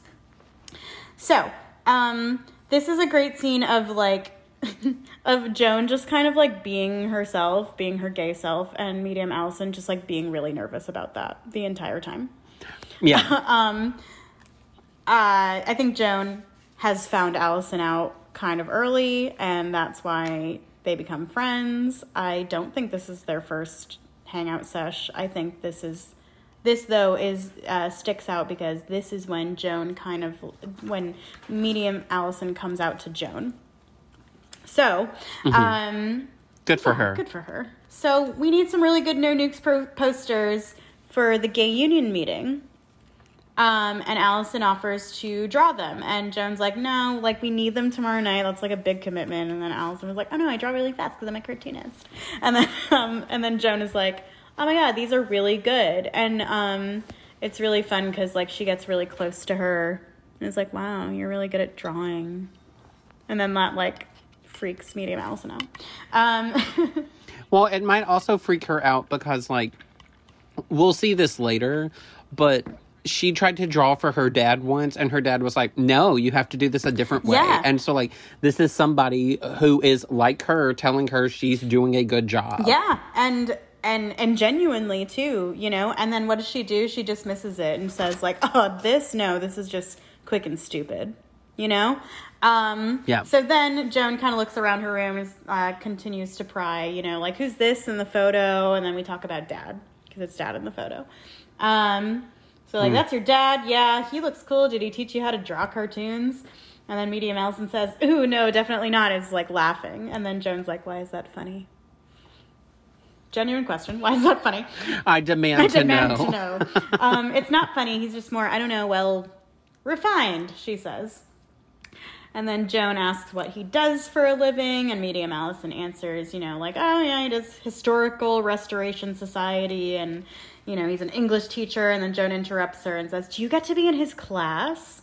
And then Medium Allison very, like, earnestly is like, yeah, I was in his class. And then Joan's like, oh, I was joking. That's actually kind of dorky. Oh, okay. Got it. To, like, be excited that your dad's a teacher. I was joking. Okay. And then we just keep going, like, oh, well, yeah, no, like, he sends me books. And then Joan's like, he sends you books to read on top of your schoolwork? That's kind of weird. You know, and then we see... First of all, stop making fun of my hobby. Right? Well, cool that, like, she reads, but, like, Joan's like, why do you have to read his books on top of all the other books you have to read in school? So, You tell my dad no. Yeah, you tell my dad no. And then adult Allison chimes in and says, like, is that weird? That's really weird. Because, like, again, just to remind you, lest you forgot that adult Allison has been watching this whole time. And is also riddled with anxiety. She never really grew out of that. Yes. Fun fact about, like, the real Joan, she actually had a glass eye. And she would, like, take it out. Are they still together? No, they actually only dated for a year. Yeah. I didn't know when that ended. Yeah, they dated for a year. That's good to know. The whole show, well, the college, yeah. The Medium Allison's storyline takes place over, like, 3 months, right? Yeah. So yeah, they only dated for a year, but it's just that Joan was the person there for her in this trying time. And Joan was her first love, Absolutely. her first lesbian love, like, big deal. Joan gets to be in the musical. Yeah, like, everybody. no, imagine, like, someone, like, years ago, like, back in college that you dated for, like, a year or less, and then someone writes a musical about your life, and they are a character. Like, wild. Or someone writes a musical about that person you dated, about their life, and then you are a character, and you're like, wow, I only dated you for, like, we went to Applebee's, like, 3 times. Like... You're like, let it go.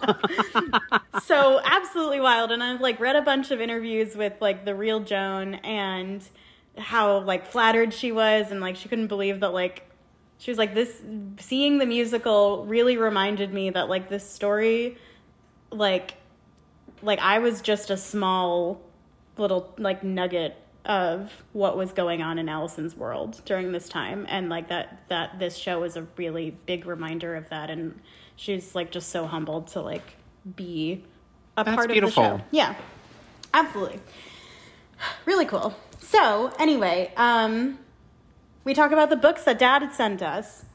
Your father sent you Colette. That's a lesbian book. And then Medium Allison's like, oh, no, it's not really a lesbian book. And Joan's like, yeah, it is. It's a lesbian book. You know, and then Medium Allison says, no, like, he only sent it to me because he knows I'm interested in, like, Paris and art and bohemians and stuff. And then Joan's like, yeah, but he didn't send you a book on To Leaves the Track. He sent you Colette. So it's amazing that he's cool with you being a dyke, is what she says. This is, like, the 80s. The word dyke was, like, a very... like rebel dykes. That was like a very a term that was used a lot, edgy. An edgy term. So Medium Allison, you know, is like right away caught off guard. Oh, what? No, like I don't think so. And Joan's like, oh no, oh okay, I said something wrong. He's not okay with you being gay. And then Medium Allison's like, no, it's not that. It's just that he doesn't know, because I just figured it out for myself. And then we're like, oh my God. And then Joan's like, with who? Like, instead of being like, oh, you're gay. Like, Joan's just like, oh, how'd you... Like, it's a group project. Who did you find that out with, you know? Like, who are you with? And then Medium Allison's like, doesn't understand the question. And then Joan's like, who are you with when you found out? And then Medium Allison gets very embarrassed. I was like, oh my God, nobody. I'm so embarrassed. And then she says, I was in a bookstore, and Joan continues to tease her and says, like, in a bookstore? Nice. And they're like, no, I was in a bookstore. I found this book. It's Word Is Out. And it's, like, interviews about gay people. And then she, like, has trouble saying the word gay, and so Joan finishes her sentence for her, and she's like, yeah, so anyway, like, I was just browsing, I picked up this book, and I was like, these people are all gay, and I was like, oh my God, I'm a lesbian. But then Joan cuts her off and says a dyke, and they say that at the same time. And then, which is hilarious. Yeah. as a new like a baby gay, quote unquote, trying to ease your way into it. You're like, yeah, I'm a lesbian, and like somebody who is established and very comfortable be like, no, you're a dyke. Yeah, right. Like, just call it what it is. And it's great. Then Medium Allison, agrees. I'm like, yes, yeah, a dyke. That's what I am. We finished the story. I flipped out. I put the book back on the shelf. I left. Then I came back in and I bought all the books in the gay section. All of them. And then she says, then I went to the gay union, and then it's now. Hi. Like, now we're in our room. We're in my room talking about this. Mm-hmm. Hi. And then Joan says, hello. And then Joan says, that's a powerful book, and then puts the book down because she's holding it at this point. And then she walks on over. She beelines it right over to Medium Allison as if she's going to kiss her. She gets very, very close to her and stares her down for just a second, just to make her gay panic on purpose. And then she says, so I should probably go. And then she just leaves. And she's like, all right, well, I'll see you tomorrow. The power Joan has. The power, right? That's all I wanted, just to be like scary and gay, and I got to. Anyway, so we make a plan. I'm going to see you at the gay union tomorrow. Cool. See you then. Bye, Allison. And then Medium Allison says, bye, Joan, and then gets really embarrassed and, like, throws herself onto her bed in, like, embarrassment and, like, oh, my God, this girl's never going to talk to me again. Then, but as this is happening, Medium Allison stays on stage because the rest of the living room in the house in the 60s, 70s is still set up. So So then we see Bruce and young Allison come in, and young Allison is wearing a dress, and Bruce is like, oh my God, take your t-shirt off so that you're wearing the whole dress without a shirt on it. Also, you're wearing sneakers. Don't want you to be wearing those. So we're fighting. Small Allison's like, why do I have to wear a dress? And then Bruce is like, because you're a girl. Gender norms. And then Small Allison is like, well, you're wearing a girl color, because Bruce is wearing like a pink or purple shirt. And then he gets mad. And then he backhanded her because how dare she bring this up? Because how dare. You're wearing a girl color. And then he stoops to a level of parenting that is just... He says, it's every other girl... disgusting. It's disgusting. He says, every other girl in this party is going to be wearing their prettiest dress, and you're going to be wearing what? Your jean jacket? Your sneakers? Fine. Everyone's going to laugh at you, but do what you want. And then it's like very passive-aggressive, and like, people are going to laugh at you. Is that what you want to do? You want people to laugh at you? Okay, whatever. Do what you want. It's your life. Like when you give your friend advice that they're, that they, they shouldn't be doing something, but then you're like, oh yeah, whatever do we want? Yeah, it's like, oh, that's just me though. Yeah. And then he's like, so it's all right with me if you want to change your clothes. Go ahead. Are you going to change?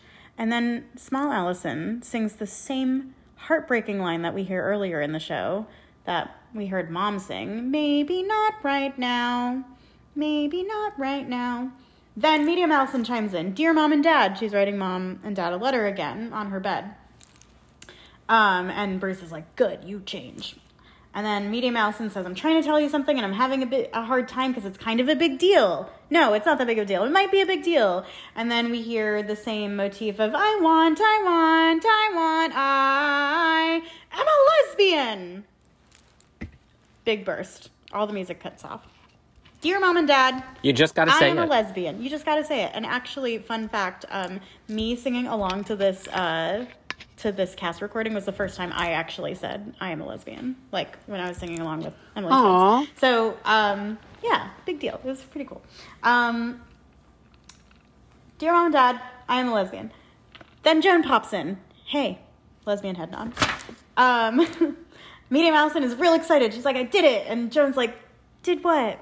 And then Medium Allison's like, I came out to my parents. And Joan's like, oh my God, what do they say? And she's like, I don't know, because I wrote them a letter. So and then we're like, oh, okay. Well, you told them, and that's great. Good for you. And then, Medium Allison's like, everything makes so much sense now. And Joan's like, oh, yeah, like, that's why I was in love with my first grade teacher. And then Medium Allison's like, that is why I was in love with my first grade teacher. And then Joan goes over and shakes her hand and says, my friend, welcome to the club. And then they are just continuously shaking hands and not saying anything and just like staring at their hands. And then Joan's like, okay. And then gets a little bit flirty and says, okay, new lesbian, we're going to a party at the Women's Collective tonight. New lesbian. Which now we refer to as baby gay. Period. And then Medium Allison's newfound confidence is suddenly just like gone. It's vaporized. And then Allison's like, oh no, what? And then Joan's like, they kind of have like this is the most lesbian conversation ever. It's the, no. And then Joan says, what? And then Medium Allison says, oh, it's just I have a lot of work. No, you don't. Yes, I do. What's going on? What? That's that. What? What are you saying? Literally. Lesbians and just women in general. What? And then Medium Allison says, I don't know if I'll fit in. And Joan's like, what do you mean fit in with who? And then Medium Allison's like, the lesbians, the real lesbians. And then she talks about how lesbians are political, they're socially conscious, and they're like real lesbians. And she only just realized this. And so she's not a real lesbian yet 'cause she hasn't joined a protest yet. And I'm like, cool. Then we backtrack a little. And we say, the only thing I really know about myself is that I'm asexual. And then Joan's like, oh, okay. And then obviously like not really like believing it because Joan's like, okay, well I sense sexual tension. So maybe this is in my head. So I'm going to hear you out. And then Medium Allison is like, no, I am. I'm not attracted to men, but that doesn't necessarily mean I'm attracted to women. And before Medium Allison can continue her sentence, Joan grabs her and kisses her and, like, plants, like, this huge kiss on her and then, like, backs away. And then they both stare at each other. And Joan has that look of, like, do you still think you're asexual? And then Medium Allison immediately goes back over, grabs her. They make out in a very, like, panicked and frantic, like, makeout sesh. Listen. And, like, yeah. And then Joan kind of, like, stops it and is like, okay, you clearly were very excited. They move their way over to, like, in that makeout sesh, they move their way over to the bed.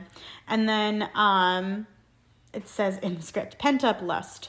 Inexperienced pent-up lust. Very different. And then Joan just kind of, like, thinks about it for a second, then she says, okay. And then they make out again, and they get into bed, and they tumble into bed, and then they do what we can all imply is having sex.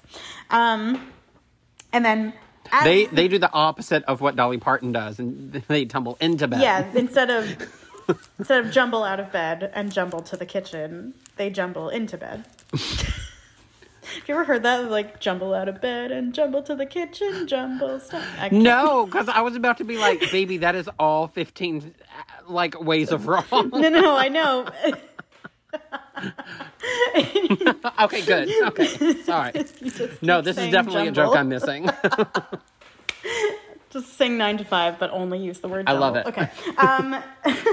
So then adult Allison chimes in and is like, oh my God, this is so embarrassing. So in the background, Allison picks up Medium Allison's journal and reads from it of, like, went to a meeting at the gay union. You know, what does this mean? I signed up to help organize a Take Back the Night march. I don't know what that is, and I don't know what that means. I don't know why I did it. Oh my God. So then music starts, and Medium Allison and Joan have now stopped moving, so we assume that they fell asleep. But then Medium Allison kind of, like, emerges from under the blankets, and she starts singing Changing My Major, where she kind of is like, holy shit, what happened? What did I do last night? I had gay sex. Yeah. You know, and that's like a big, like, this happened to me, or, like, I did this, like, no way, I would never do something like this. And so, she's talking about Joan. You know what happened last night? Are you really here? Joan. But she's very excited about it, you know? She's like, hi, Joan. Don't wake up, Joan. Oh, my God, last night. Oh, my God, last night. I got so excited. I was too enthusiastic. We're like, you know, your, like, first, like, enjoyable, like, sex experience, or, like, that first experience where you're like, this feels right, you know? Yeah. That's what this was for her. And she just gets so excited. And it's great because Medium Allison is, like, literally in her underpants and, like, socks and a t-shirt. And it's so great. What did our director said, there's something very vulnerable about thighs. You know what I mean? Like, so, like, to have Medium Allison just be singing this very vulnerable song, you know, like, in her underwear is great. And so we're talking about, then we have this, like, aha moment. I'm changing my major to Joan, which is a metaphor for I'm a lesbian now, right? I'm changing. Very vague. Yeah. I'm realizing that I now play for the other team. And I've always played for the other team, but I just didn't know that. But now I know. I'm changing my... Now I have to do the paperwork now for I it. know I have to, like, get a new license and re-register. It's crazy. I'm changing my major to Joan. I'm changing my major to sex with Joan, right? With a minor in kissing Joan. And so we're going through, you know, how good she feels, how confident she feels. I'm radiating happiness. Will you stay here with me for the rest of the semester? The climax of the song, we won't eat any food. We'll live on sex alone. Sex with Joan. And we go through and we talk about, you know, ooh, I'm going to write a thesis on Joan, and it's a cutting edge field, and my mind is blown.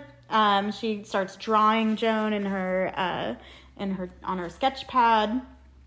Familiarize myself with her well-made outlines while she researches mine. Then we have a quick little like, moment of realization of, like, holy shit, but wait, what did I just do?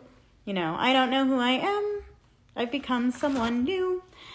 Nothing I just did is anything I would do. And that was such, like, as someone who, like, thought they were straight for a long time and then came out as gay, like, those 4 lines, like, speak to me.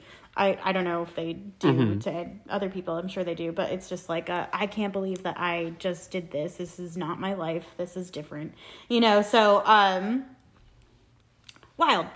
Overnight, everything changed. I'm not prepared. I'm dizzy. I'm nauseous. I'm shaky. I'm scared. But this is my life, and I'm really excited about it, and I'm gonna, like, go for it full force. You know, I'm changing my major to Joan. I thought all my life I'd be all alone, but that was before I was lying prone in this dorm room bed with Joan. Look, she drooled on the pillow, so sweet. We're gonna come back into the moment. All sweaty and tangled up. Now, mind you, this entire time, Joan is asleep in the bed, which is what I mean by, like, Joan comes on, causes gay panic, sleeps, and then leaves.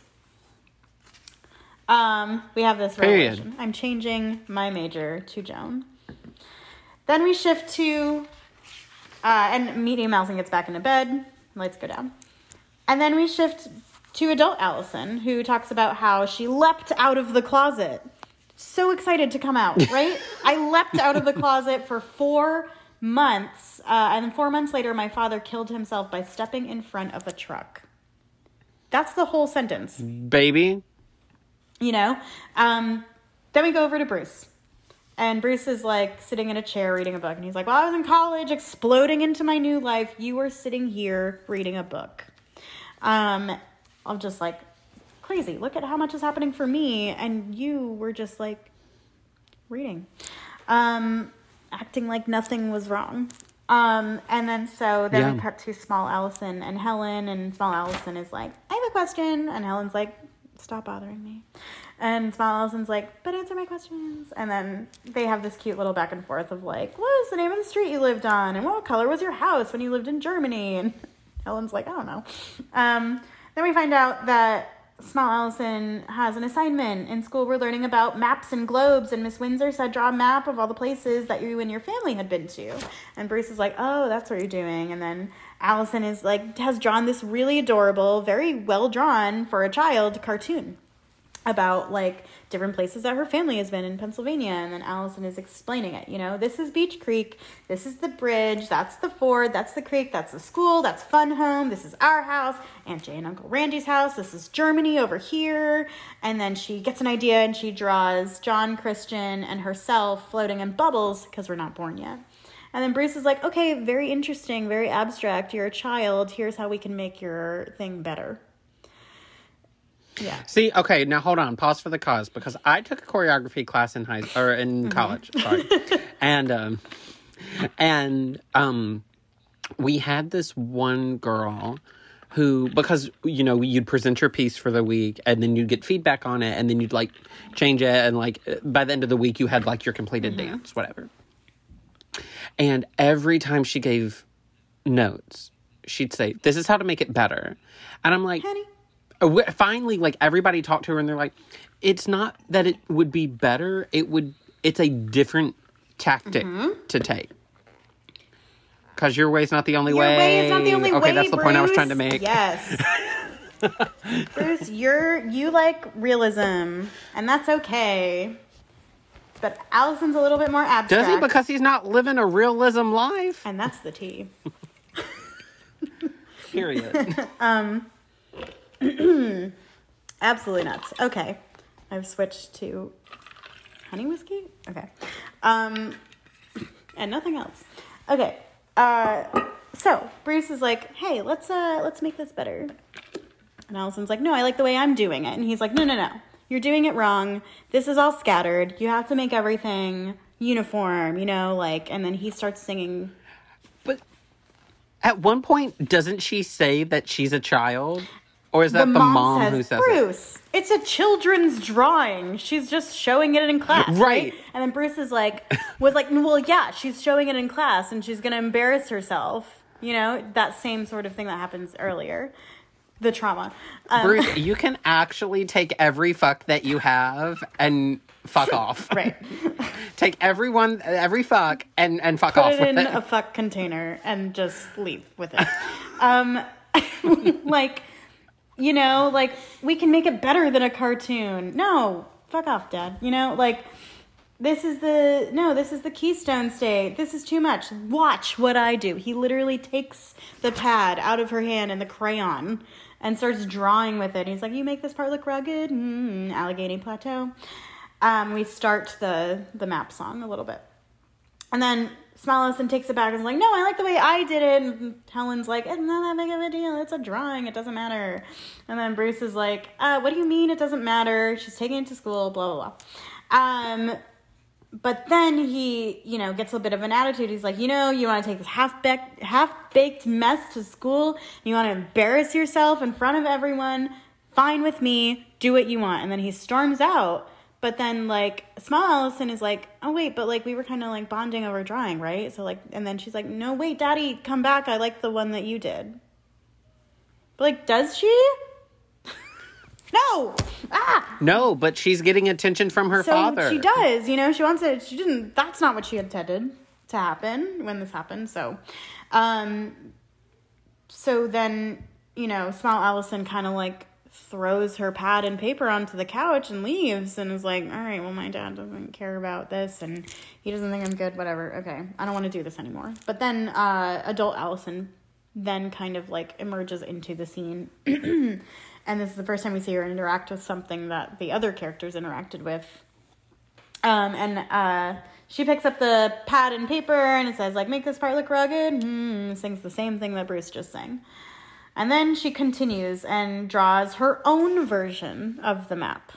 And this was really cool. In our set, when we did the show, the floor of the stage was the map that Allison, it was inspired by the map that Allison drew. So it was really cool. It was just like a really cool idea, and that was fun. Our town is this dot, she continues. Quick dashes mark the property and Beach Creek. I love this song. So we talk about, you know, we're literally drawing a map of where she grew up, and then she's like, I can draw a circle. His whole life fits inside, right? Like, man, he's like never, like once he was here in Pennsylvania in Beach Creek, this was his life, you know, like he's been to all these grand places and lived all over the place, but like Beach Creek, this fun home, his whole life is like here in these little boundaries, you know. You were born on this farm, here's our house, here's a spot where you died, I can draw a circle, your whole life fits inside, or like you lived your life inside. Then we shift to Bruce in his car, and he's pulled over, and he's talked to a boy named Mark. And he says, hey, Mark, is that you? And Mark is like, oh, yeah, hey, Mr. Bechtel, what's up? And then he goes over, and he's like, do you want a lift? And Bruce says, and Mark's like, oh, I'm not going very far. I don't really need a ride. And then Bruce is like, you know, I'm happy to give you a ride. Let me move some of these groceries. Get in the car. Mark gets in the car, they start driving, and then he starts talking to Mark. Hey, Mark, how's your summer? You got a job? And Mark's like, yeah, I'm working in the stock room at Cosgrove's. And then Bruce is like, cool, staying on track, that's great. Do you want a beer? And then Mark's like, I don't think I shouldn't do that, right? And then Bruce is like, it's okay, there's some in the back. I'm an adult, you can drink. And then Mark says, so Mark takes a... You're an adult, and that's why I can't drink, sir. Exactly. And then so Mark does take a beer. He's a little nervous, but it's also like, oh, it's kind of fun, right? So I'm like in a car with this guy who was my teacher, and like, right? And they drive for a bit. And then Mark says, hey, my house is down that way, Mr. Bechtel. And then Bruce is like, I know. I just want the chance to get to know you a little better. Do you have yourself a girl? And then Mark's like, no. And then Bruce says, saving for college? Are you a senior? And then Mark says, junior. And then Bruce says, right. So this is a very underage person. As in not 18. Great story, Bruce. Still illegal. Like, yep. And then we shift to, that's like a big, like, oh my God moment for the audience. And then we shift to Medium Allison. This is just a very small little snippet of Medium Allison saying, "Dear Mom and Dad, I assume you got my letter. I haven't heard from you. I'd really love some sort of response." So remember, the last letter that Medium Allison wrote to her parents was her coming out. No response. Radio Good silence. for her. So then we shift to Smile Allison, who's watching the Partridge Family TV show. And we hear from the TV, "I guess you're not too bad," blah, blah, all this chatter. And then we hear the ba, ba, ba, ba, "everything's all right." But then Bruce turns off the TV and he's like, "That show's awful." And then Smile Allison's like, "I like it." And then Bruce is like, "Okay, whatever, read a book." And he's like, "Read a book." Yeah. Sir. Let me have one iota of fun that you don't control. Exactly. Please let me have this. I'm a child. Let me live. Let me live. Yes.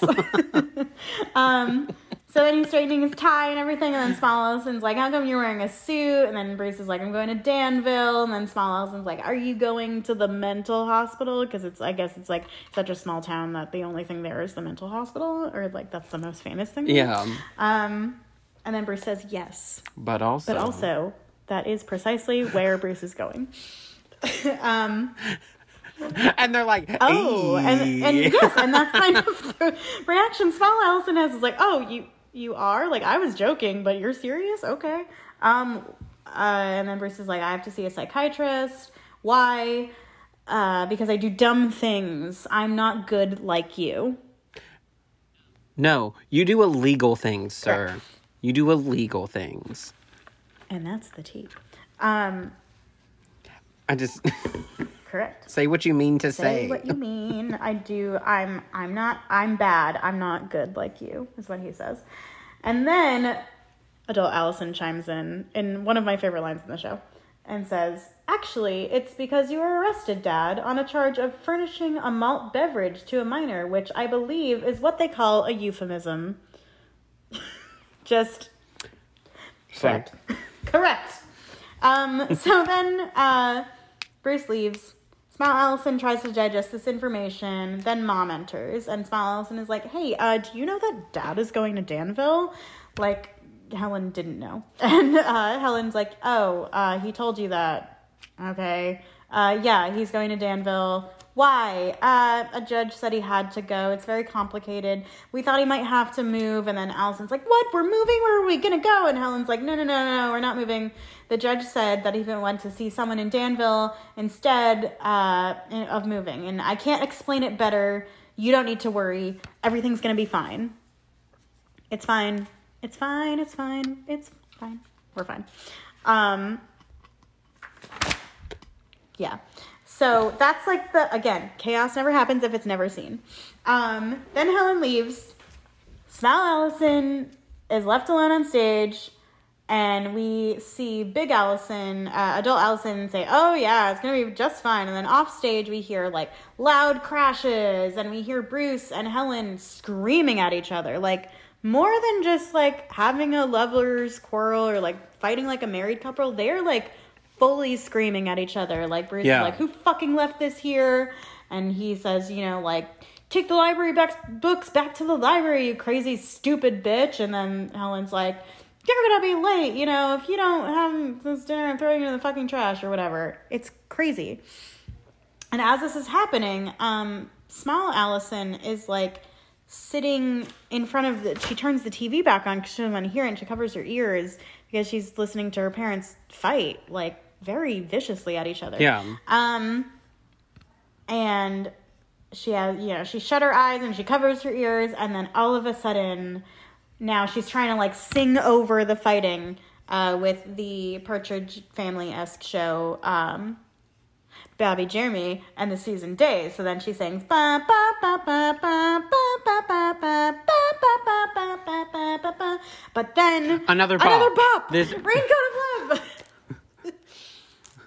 Then this like fantastical world appears, and we jump into Smile Allison's imagination for like probably the only time in the whole show. And we dive right in, and everybody joins in. The kids are there, they're singing. And then Bobby Jeremy is played by Roy, and then the Seasoned Days, who are played by Medium Allison and Joan. they appear and they start singing Raincoat of Love. Today I woke up with a feeling that I did not recognize. Strange feeling, yeah. Then the chorus of the song, Bruce and Helen join in, and everyone is happy and singing and dancing like the Partridge Family, right? And then we're singing like, everything's all right, babe, when we're together. Because you are like a raincoat made out of love, keeping me dry, right? Magic shield of love. So it's this big happy song. Everybody does this like crazy dance. It's fantastic. We're like dancing around with small Allison, making her feel better, you know. And then the song kind of, it's first also like, this is such a high tenor song. Like, if you have a high tenor voice, like, put this in your book. It'll showcase it. I can do it. And our like our Bobby Jeremy / Roy, like Jose, he was like, every day he had to like, he would like go outside and do his little like sirens, and I would be like, holy crap, this is actually really, really high. And I would listen to him and I'd be like, wow, you're incredible. Wild. And then the song kind of, it like climaxes, and then the song kind of like fades off, and the family dances off, and then we're just left with Bruce on stage repeating over and over, everything's all right. Everything's all right. And then he just kind of like, wow. Yeah. And then for the rest of the show, everything is not all right. That's like the last like big happy moment in the show, besides like Ring of Keys. Like that. That is true. That is the last, like, I want to say musical theater moment of the show. And everything after this is like, it's like a bullet train to the end. After it really this is. But it's also like we're teetering our way down the hill, you know? Everything is downhill from here. Like, in a bad way. So then... In the worst way. The worst way possible. We cut to New York. We're in a tiny apartment in New York, and it's just Bruce and the kids. So Bruce is taking the kids. No, wait, hold on. Is this when they're in the sleeping bags? Yeah. The bags of children? Because they're like in this... Bruce has moved out, right? He's like in an apartment of his own? No, they are in New York for the bicentennial. So they like take a trip there. That's right. They're staying in his like an adult Allison is... Yeah. An adult Allison's remembering this. Yeah. That's right. Because what else? An adult Allison is like, this is bags of children. Or children Kids in bags. That's my other favorite line. Yes. Kids in bags. No, Bruce is there for the bicentennial for New York. And why else is he there? There's a lot of sailors on leave there. So, yes. So yeah, this the real is, I think, the worst. This is the worst thing he does as a parent. Yeah. If we're rating them, and we are. So yeah, they're playing in the apartment, and Bruce is like kind of fiddling with like a vanity bag, and he's doing stuff on his own. And then small Allison and John and Christian they all set up their sleeping bags, and they went to see a chorus line that day. We have like a little bit of a moment of like, hey Allison, why didn't you know that you were gay? Because like Christian's like, hey, remember this song, Shit Richie? And then small Allison's like, yeah, what about the part where she said tits and ass? And I was like, come on, you're gay. That's what you took from it. You knew. So again, we're like asking Dad a lot of questions, like, why are all the sailors here? Someone just blew up that garbage can, And then another thing to kind of like remember here is like when they were there, it's probably like around the time of the Stonewall riots too. So like things exploding may not have been fireworks. But Bruce explains that they are fireworks. So that's what we're going to believe they are. So, we're talking about all the things we did that day. Then Bruce is like, you know what? Get ready for bed. You gotta get ready for bed. Go to sleep. And then they get in their sleeping bags. And we, adult Allison is describing the room. He's like, sleeping bags. I love that sleeping bag. Kids in bags. And then she's describing because she's drawing 4 locks on the front door. Amazing. A coat hook with jackets piled up, like 20 deep on the hook. Crazy. And a basket full of Village Voices. And then Bruce turns out all the lights and then tries to leave. But then small Allison gets up and says, where are you going? And Bruce is like, oh, I'm just going out for a minute. What's the matter? Can you not sleep? I'm going to go out and get a newspaper. You're going to be fine. You're going to be asleep before you know it. Like, before you even get back, you're going to be asleep. It's fine. Just go to sleep. And small Allison is like, again, not stupid. And she's like, where are you going? And then Bruce says, well, I'm just going out for a paper, all right. And then small Allison is unconvinced. And then Bruce says, do you want me to sing to you? Okay. And then sings a little lullaby to small Allison, Pony Girl. And what he's doing is waiting for her to fall asleep. And then he, like, as she's drifting, he's getting up and leaving the apartment, and then finally just leaves these 3 kids by themselves sleeping in this apartment in New York City, a city they are not familiar with. Then we get a caption from adult Allison. Dad goes out, Dad gets a newspaper, Dad goes cruising, Dad picks up a Hustler. I don't know, maybe he did. Who knows? Again, she doesn't know because she's stuck in the apartment. Adult Allison stays in the apartment with small Allison. We don't know. We don't follow Bruce because we don't know what happened. Which, fun little director's choice. Obviously, they are not in the same timeline, but, like, this is adult Allison protecting small Allison. Yeah. Like, someone's there watching her, even though it's in a memory. Yeah. Someone's there. Like. Someone's there. Goddamn, someone. And then we cut to... Please. Then we go back to college. And we cut to Medium Allison and Joan. And Medium Allison is really distressed and is reading a letter. And Joan's like, hey, what happened? And Medium Allison's like, well, Dad finally responded to my letter. And we're like, oh my God, what did he say? And then we read the letter out loud. First, Medium Allison starts and says, you know, sorry, been out of touch for a bit. There's a big week here. A couple of kids from school, from Lock Haven, wrecked their car around a tree, and I ended up working an 18-hour shift, bad for my blood pressure. There was one performance where our Medium Allison said, a couple of kids from Lock Haven wrapped their tree around the car, and I was like, that's funny. Anyway. You're like, we're so close. She did it for like three performances in a row, and I was like, I love this human. Please. Anyway. Oh boy, by the way, we got your letter. Talk about a flair for the dramatic. I'm a lesbian. You're just being dramatic. Okay. Oh, okay. So dismissive. And then Bruce, then comes on stage, and Bruce starts like quoting his own letter and finishes the letter and just basically says, as far as I see, the good news is you're human. What? What does that mean? I mean, to be fair, this is probably the nicest thing Bruce could have said to her in this moment. Exactly. In his own way, he was like, you know what? Yeah, maybe you're gay, but we're all human, and maybe we're all gay, so you're not that special, or like, you're just being dramatic, right. Very dismissive.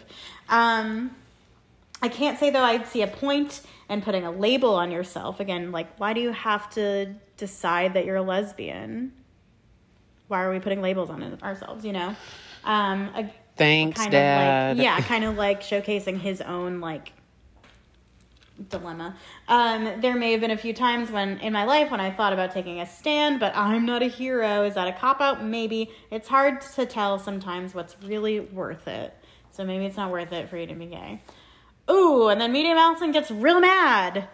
And Joan's like, I'm sorry, I don't really know how to react to this.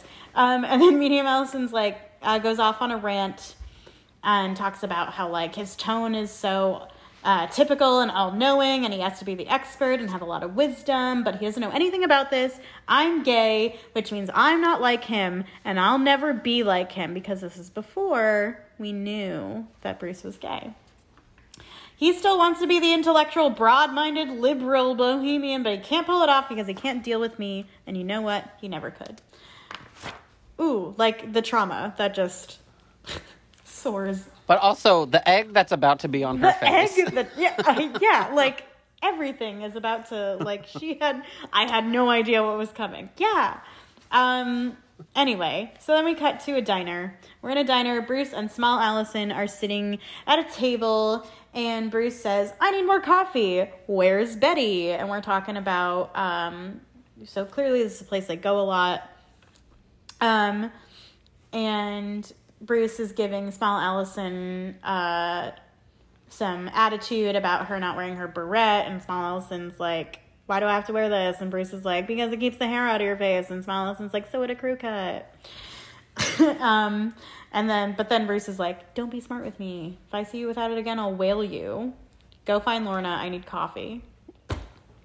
The bell on the door chimes and someone comes in.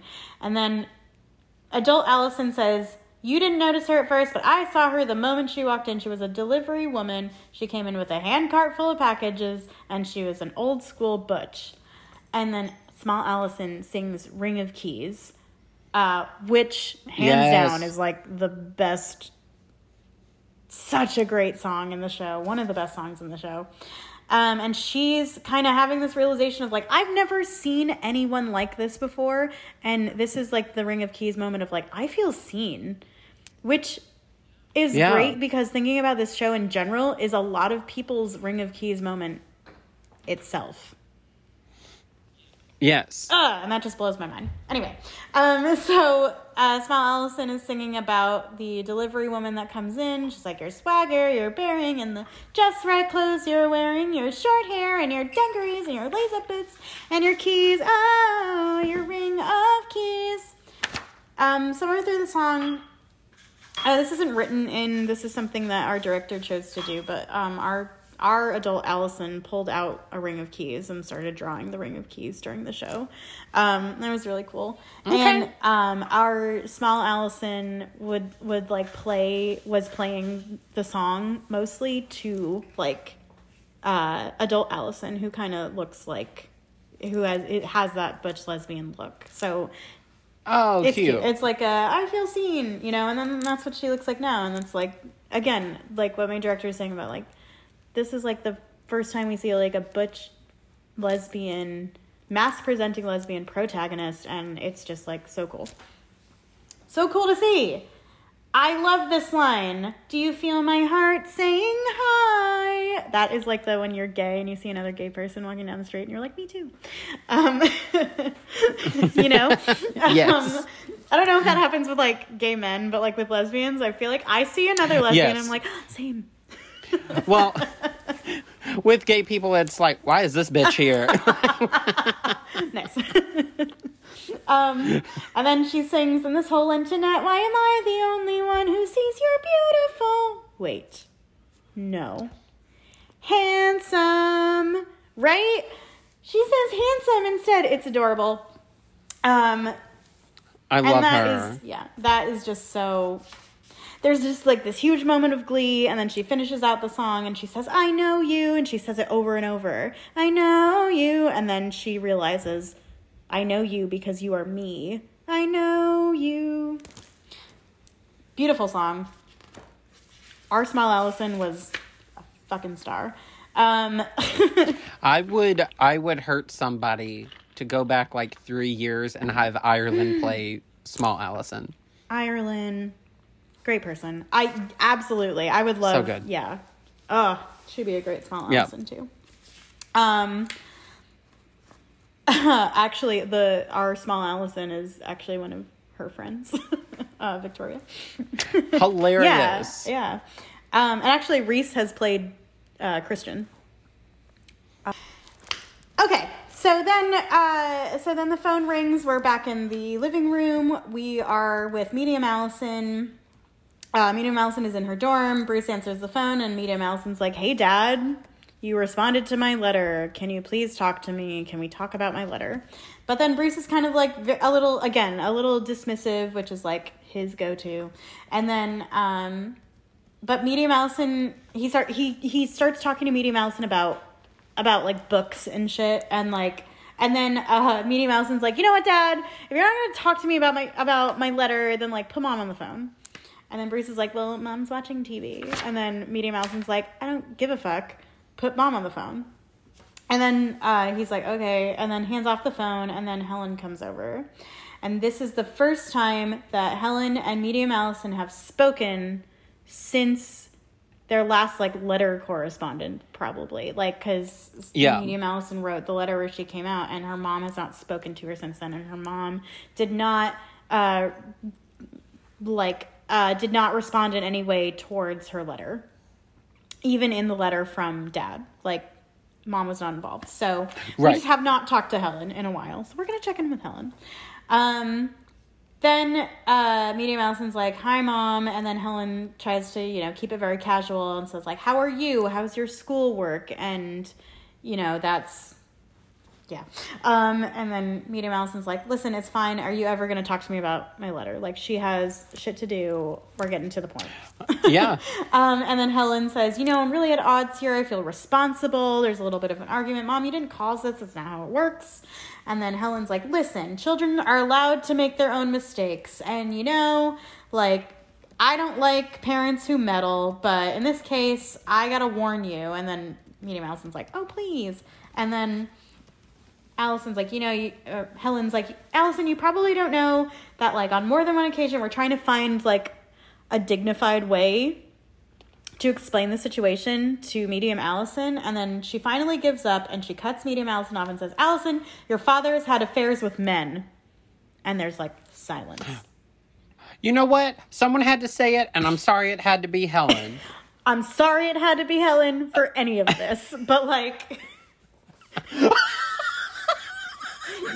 That's the t-shirt. I'm sorry it had to be Helen. I'm sorry it had to be Helen. She didn't deserve this. A strong, silent wife. Okay. Then Medium Allison is like, wait a second. Hold the phone. What? And Helen's like, I don't know how he hasn't been caught. There was a thing with Roy. Remember Roy? Oh, our gardener, our lawn guy? No way. He was our babysitter. Utter disbelief. Yeah, what do you think he was doing when he went out in the middle of the night or taking his trips? Or the one time he came back with body lice? This is so much information. Has Allison ever heard her mother talk this candidly about anything? Probably not. Well, okay, first of all, candidly about anything, probably not. Secondly, about first tier. Second tier, subscribe now, and you'll get, this is specifically referencing, like, gay men in, like, the 70s now, which was its own thing. Now, yeah. And if you order for $69 a year, or, a yearly, like, subscription, you get all of this layered on top of it being about her father. Right? Yeah. Like, this is so much to unpack for Medium Allison in one sentence. I'm sure she wasn't like, I need to lie down. Exactly. Well, 1 second. So, so at some point during this conversation, Joan enters, and Joan is overhearing this phone conversation with Medium Allison and Helen, and then Medium Allison says, why are you telling me this and not Dad? And then Helen says, your father, tell the truth, please. We're learning things. Then Medium Allison hangs up the phone. And we shift to a scene with Joan where Joan's like, oh my God, no way, your dad? Oh my God, are you okay? This is like, I'm like saying my lines now. Are you okay? Do you want to talk about it? And then Medium Allison's like, I'm fine. And Joan's like, listen, it's okay, we can talk about it. And Medium Allison's like, no, I don't want to talk about it. I don't want to think about it. I don't know what I want to do. Let's go see what's happening at the gay union. And Joan says, do you want to go up to my room and smoke a joint? And then Medium Allison says, yes, I do. So, bye. I need to lie down. Absolutely. You know what? I would have to probably do that too after hearing that news. Jesus. So then adult Allison chimes in and says, caption, my newfound queerness was, no. We're unable to process this tsunami-like revelation of my father. No. Tsunami-like? No. I think it's funny because she's like, I'm searching for the words, and she's like, no, that sounds dumb. And then, caption, I leapt into my new life with both feet, and I blocked everything else that was happening. I blocked everything that was happening at home. Then Bruce and Helen are now fighting again, and they're screaming, and Bruce is slamming things, and he's like, where's Christian? And Helen's like, probably at Cosgrove's because he works there. And then Bruce is like, why? And Helen's like, I don't know, because he needs a job. And then Allison is chiming in a little bit and saying, like, I should have been paying attention. Caption, I should have been paying attention, Dad. And then Bruce is like, since when? And Helen's like, he's had that job for like a year.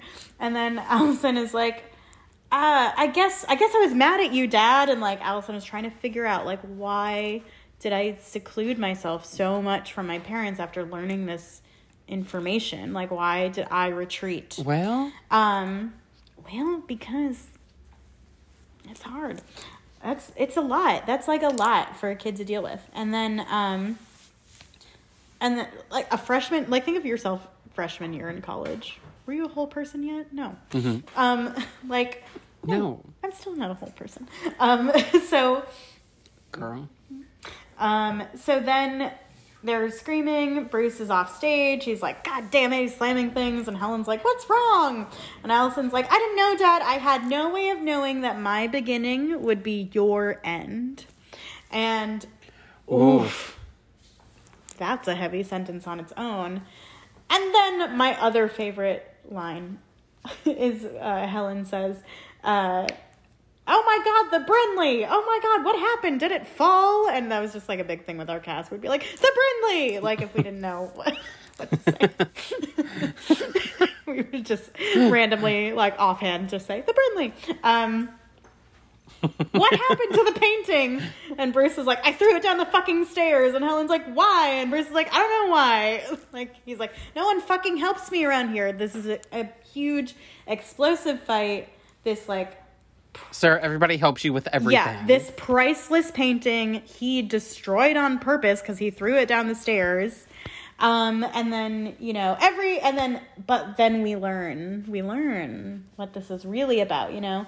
You stop, Helen says, you stop, you're blaming me after what you put me through. I'm on edge every day. And then Bruce says, every single person in this town knows what kind of man I am. You're the one with the problem. I refuse for Helen to be blamed for a damn thing. Anything. Helen did nothing wrong. She did nothing wrong. Helen is perfection. Me looking at Helen, you're excused. You can go home. Thank you. Helen then, you know, that's like a knife to the heart there. And Helen's like, you know what? I have to go to school. I'll be at meetings until late. Now we're like not even pretending that things are okay. Adult Allison is kind of like spiraling. She's like, I'm just drawing. I'm remembering things. That's all. Then we shift to Medium Allison and Joan. And they have duffel bags. They have winter coats on. They have backpacks. And they're approaching the house. So we've come home. And we open the door. And Medium Allison's like, oh my God, I don't want to go in. And Joan's like very supportive. And is like, hey, it's going to be okay. We love Joan. Very supportive. Yeah. Like, then Medium Allison's like, how is it going to be okay? You know, like, let me come on in. Let me introduce you to my gay dad. It's only been 3 months since I left. What happened in 3 months? We get a little bit of a timeline. Then they go into the house. Medium Allison's calling out for her parents. She's like, I don't know where they are. Hey, we're here. And then Joan's like, oh my God. And then Medium Allison's like, what? And Joan says, you described it, but I had no idea. And we're talking about how the house, like, literally looks like a museum. And this is the part in the tour where, like, literally the flat is raised and then becomes the roof. And I don't... And you're like, for what purpose? Yeah, and the house transforms literally into a museum. It's absolutely nuts. The set Well, is okay, wild. is it my only guess is, well, my best theatrical guess is like her life has literally been turned on an axis, and so it is literally that what she knows to be standard in her life is now out of whack. Exactly. Like things are now just like upside down. Yeah. Now we did not have a flat that could be raised and turned upside down. How dare you? How dare us? But we did have some really great set pieces, and the house looked like a museum. So then Helen comes in, and so Helen's Helen's greeting is, "Oh, you're here." She just comes in and says, "Oh, you're here." This woman. Helen's living It's on fine. the edge. You know, Media Mouse says, "Hi, Mom," and then Helen says, "Is this your friend?" It was the 70s. We've all been there. Yes. We've all is this your gal pal? Is this your roommate? Anyway, is this Oh my God, they were they were roommates. Is this your friend? Media Mousen's like, "Yeah, this is Joan." And then Joan's like trying to be very cordial. Is like, "Thank you for letting me come." But then total opposite. Bruce blows in, bounds in, and he's like, "Hey everyone, welcome to the house. Yeah, the prodigal returns." We're not sure what gender to address Media Allison as, so we say the prodigal returns. Then Media Allison's like, "Oh yeah, hey Dad, this is," and Bruce already knows, "This is Joan. Hey, nice to meet you. It's so great to meet you." And then we turn to everyone. We're like, "I gotta go to the store before they close, but hey, you want to go for a ride?" Like almost like this is like the complete, like, I cannot believe that it's like night and day. Like he's very manic, very strange. And Media Allison's like, "Sure, yeah, let's go for a drive." He leaves, and then Helen's like, "Oh my God, it's lunchtime. Are you hungry?" And there's like this really awful, awkward tension. But then Joan kind of picks up on it and is like, "You know what? These two really need to talk. Like, they need to have a moment." So Joan is like, "You know what? No thanks, Mrs. Bechtel. I don't want some wine. But maybe you guys would like some time to talk." And then Helen and Media Allison at the same time are like, "What? Oh. Like, oh, you want us to talk? I don't know if we can do that, but okay." And then Joan is like, "Listen, because I like really wouldn't mind laying down," because like Joan was the buffer. It was gonna be like, "So Joan, what are you doing?" You know, but Joan's like, "No, I'm gonna remove myself from the situation so that the two of you can talk." So Joan says, "Actually, I wouldn't mind laying down for a little bit. I'm still pretty wiped out from last week." And we're like, "Okay." And then Joan exits, and she's still very supportive. The last thing she says before she leaves is like, "Come get me whenever." Then Helen and Medium Allison talk. And, you know, Medium Allison's like, "How have things been here?" And then we just unpack an entire suitcase, right? We unpack the suitcase you would bring if you were on a competition reality show. Just like all of the clothes that you own. Just like in one giant fucking... The secret compartments. Yeah. 10 phone chargers. All right. So... Helen says, "Oh, he bought that house." We're doing small talk first. "He bought a house on Route 150. Did he tell you that?" "Oh, also, yeah, years ago he talked about buying that. He said it was too far gone. I don't know what's changed about it now. Whatever. He's out there day and night." And then Media Allison's trying to like keep up with the conversation and be like, "Yeah, you know, like he's working. Awesome. He's been writing me letters. It's a little manic. I'm a little concerned about him." And then Helen's like, "I'm so tired of cooking and cleaning for that man." And then she finally lets go. And she decides to tell Media Allison's story about shortly after they were married, they took a drive from Germany where they were living to Paris, and he wanted to meet an army buddy of his. And it was a beautiful drive, and then outside of Paris, he like broke. He went crazy, started screaming, "Why couldn't I read a simple fucking map? Was I stupid and worthless? I was a bitch. I was dumbfounded. I was terrified." And then it came out of nowhere. And then later I learned that this man was your father's lover. And then Medium Allison obviously knows. Oh, yeah. Right? Like, they've already talked about this. So Medium Allison's like, "I don't know how you have done it. You know, like, I don't know how you just, like, continue to live this life. And then Helen proceeds to sing the most heartbreaking song I have ever heard in musical theater. Days and Days. Days and Days. Let me tell you. So we sing, we reprise. Welcome to our house on Maple Avenue. See how we polish and we shine. We rearrange and realign. Everything is balanced and days and days and days. That's how it happens. All right. We start talking about how, like, the days really, like, they get away from you when you're, like, living your life and you're just going through it. You're going through the motions. It's almost like autopilot. How did it happen here? There was a time your father swept me off my feet with words, and we read books, and we strolled through Munich at night, and, you know, she's talking about a time when, like, Dad was, like, a nice guy. And he understood how the world made him ache. He said, I understood. They got each other, right? They read the same books. They watched the same movies. They did the same things, you know? But no, I'm not the one he wanted. Days and days and days, that's how it happens. Days made of bargains I made because as a wife, I was meant to, and now my life is shattered and laid bare. Ma'am. Then she has, like, a climax. Days and days and days and days and days and days and days. Welcome to our house on Maple Avenue. See how we polish and we shine. We rearrange and realign. Everything is balanced and serene. Again, like, chaos never happens if it's never seen. We realize what we just sang. Then she turns back to Medium Allison.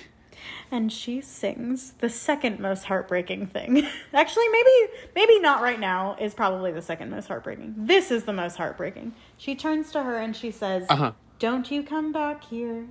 I didn't raise you to give away your days like me. Listen. I haven't said anything this entire say episode. It now. But this mother is like, I don't give a shit if you're gay or not. Just don't give your life away to somebody. Yes. Like, live your own life. Live your own life. Maybe that's why she didn't respond to her. Maybe that's why she didn't invite her home, because she doesn't want her to come home, because she doesn't want her to be trapped by this house. Yeah. Like, she was trapped in this house. Correct. This song breaks me every single time I hear it. So, then, there's applause, but there's not even a scene. The next thing that happens is Bruce. Literally. Bruce and Joan sitting at a piano, and then Bruce plays this big boisterous chord, and he sings this silly little song that he wrote in college, and he's like, that's how Mavis and Pearl and Carol and fancy hats and parasols ended up together inside a barrel tumbling down Niagara Falls. And Joan is sitting there at the piano with him laughing, and it's like literally this heartbreaking moment, like, turns into this hilarious song, this, like, party almost feel. And, you know, and then Bruce is like, we sang that for the dean's wife. And Joan's like, no way. And this is like I'm trying to show Joan that, like, I'm a fun person. I'm trying to, like, be a good host. I'm telling funny stories, and we're playing piano, and we're drinking wine. And, the crowd went wild, and Joan's like, oh my God, I can't believe you did that. And Bruce is like, listen, as far as we knew, we were going to get expelled, so may as well do it on the way out. And then Medium Allison joins the conversation, and she's like, oh God, you're telling this story. Like, it's embarrassing story time. You know, this is probably when Bruce maybe showed baby pictures of Allison to Joan, and Joan was like, oh my God, adorable. My favorite line to say, besides that's a powerful book, was probably... Joan is like, talks about how her dad is telling this story and he's a troublemaker. And then Medium Allison says, has he got you polishing silver? Because this whole time she's polishing silver. And then Joan's like, realizes what she's doing. Like, she doesn't even realize that he, like, got her to polish silver. It's like, do work for him, right? He's so charming. And then she says, she says, I don't know what to say. He made it sound like a really great idea at the time. And Bruce is like, I charmed her into it. And then Joan's like, he charmed me into it. Then we play Heart and Soul by Frank Lesser. And then Bruce is like, hey, Al, come play. Remember this song? Come play it with me. And then Medium Allison's like, no, I don't want to do that. My girlfriend's here. This is embarrassing. You're telling embarrassing stories about me. Please don't make me sing. And then Medium Allison, Bruce is like, hey, Joan, have you ever heard Medium Allison play? And Joan's like, no, I haven't. And then they listen. And they play Heart and Soul. And then they rewrote the lyrics. And they're like silly lyrics. And then Joan's all like, oh, that's cute, you wrote that? And Bruce is like, it was a collaboration. It's just like this really, like, genuinely happy moment of, like, Joan is there and they're, like, in love, and they're, like, lesbians, so they're definitely in love, even though it's been 3 months. They, like, definitely U-hauled. And, like, and, like, Dad is there, and he's playing the piano. We're drinking wine. We're singing. We're having fun. We're polishing silver. And then adult Allison is like, wait, there's a different version of this visit, Dad, where everything's all right and everything turns out all right. So then you're kind of like, maybe this scene is what adult Allison wanted it to be, but it wasn't. You know? And then we go into, Joan exits. Her last line of the show is, I'm going to go help your mom with dinner. Very supportive girlfriend. And then she exits, and then Bruce and Medium Allison are, sitting at the piano, and Bruce is like, Joan's really great. Like, she's really quick. She's bright. And Medium Allison's like, yeah, she's amazing. And then we ask a question. We say, hey, Dad, did you know what you were doing when you sent me that Colette book?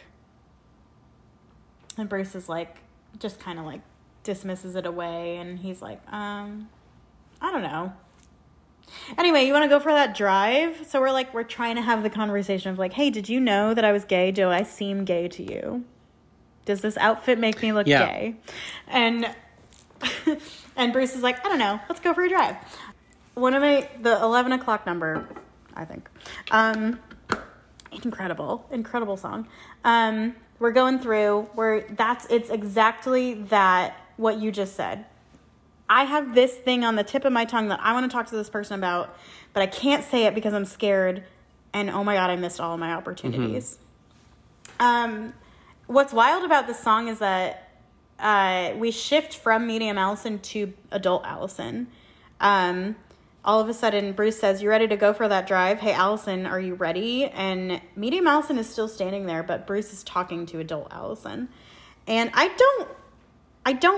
know why, but I also don't know why this choice was made. But it makes so much sense when you watch it that it's almost like, I don't need to know why. And it's because still, even now that she's remembering this, she still is like, why didn't I say anything? I remember this like it was yesterday, so I may as well have been there myself, in the way I am now.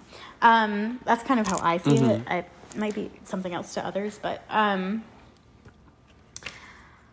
you want to drive? Yes. We sing Telephone Wire, run and run, telephone wire, sun back on the creek, something floating, say something, talk to him. Say something, anything. At the light. Okay, at the light, I'm going to say something. There's a light right there. I see it. I'm going to say something. At the light, then Bruce says something first. Hey, oh, yeah, what's up? You talk. You talk first. I'm too scared. Where do you want to go? Nope. I don't know. A bar? Let's go to a bar. It's kind of hidden away. It's a seedy club for folks like, So Bruce knows.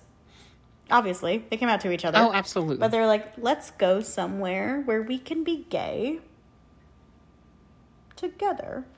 and maybe bond. How you Yeah. doing? And then Allison says, but Dad, I'm not 21. And we're like, oh, right. We can't do that.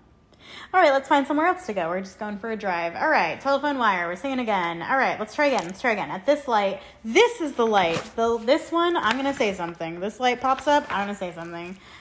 Doesn't matter what you say, just make the fear in his eyes go away. But then Bruce decides, I'm going to talk about it.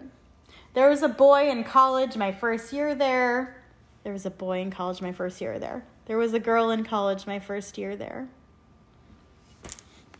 Parallels? I think so. Norris Jones, he had black wavy hair. I would like to point out that in our production, I had black wavy hair, and also so did the man who played Roy. I don't know, Tara, if you're listening to this, was this on purpose? I don't know if this was on purpose, but like... I have to know. Direct message me privately. I don't know. I was like, wow. Then I remember me and Jose being like, hey, we both have black wavy hair. Ha, like backstage. And now at the end of my life, I'm like, sorry, that was a John Mulaney quote. At the end of my life. It's a John Mulaney quote. Okay, sorry. He had black wavy hair. Norris Jones, where is he now? 14 years old, in Swenson's barn. It was cold, lots of boys messed around. For them, it was a game they outgrew, but I always knew. Allison chimes in, Dad, me too, since like 5, I guess. I prefer to wear boy shirts and pants. Does that make you gay? Not necessarily, but kind of. I felt absurd in a dress.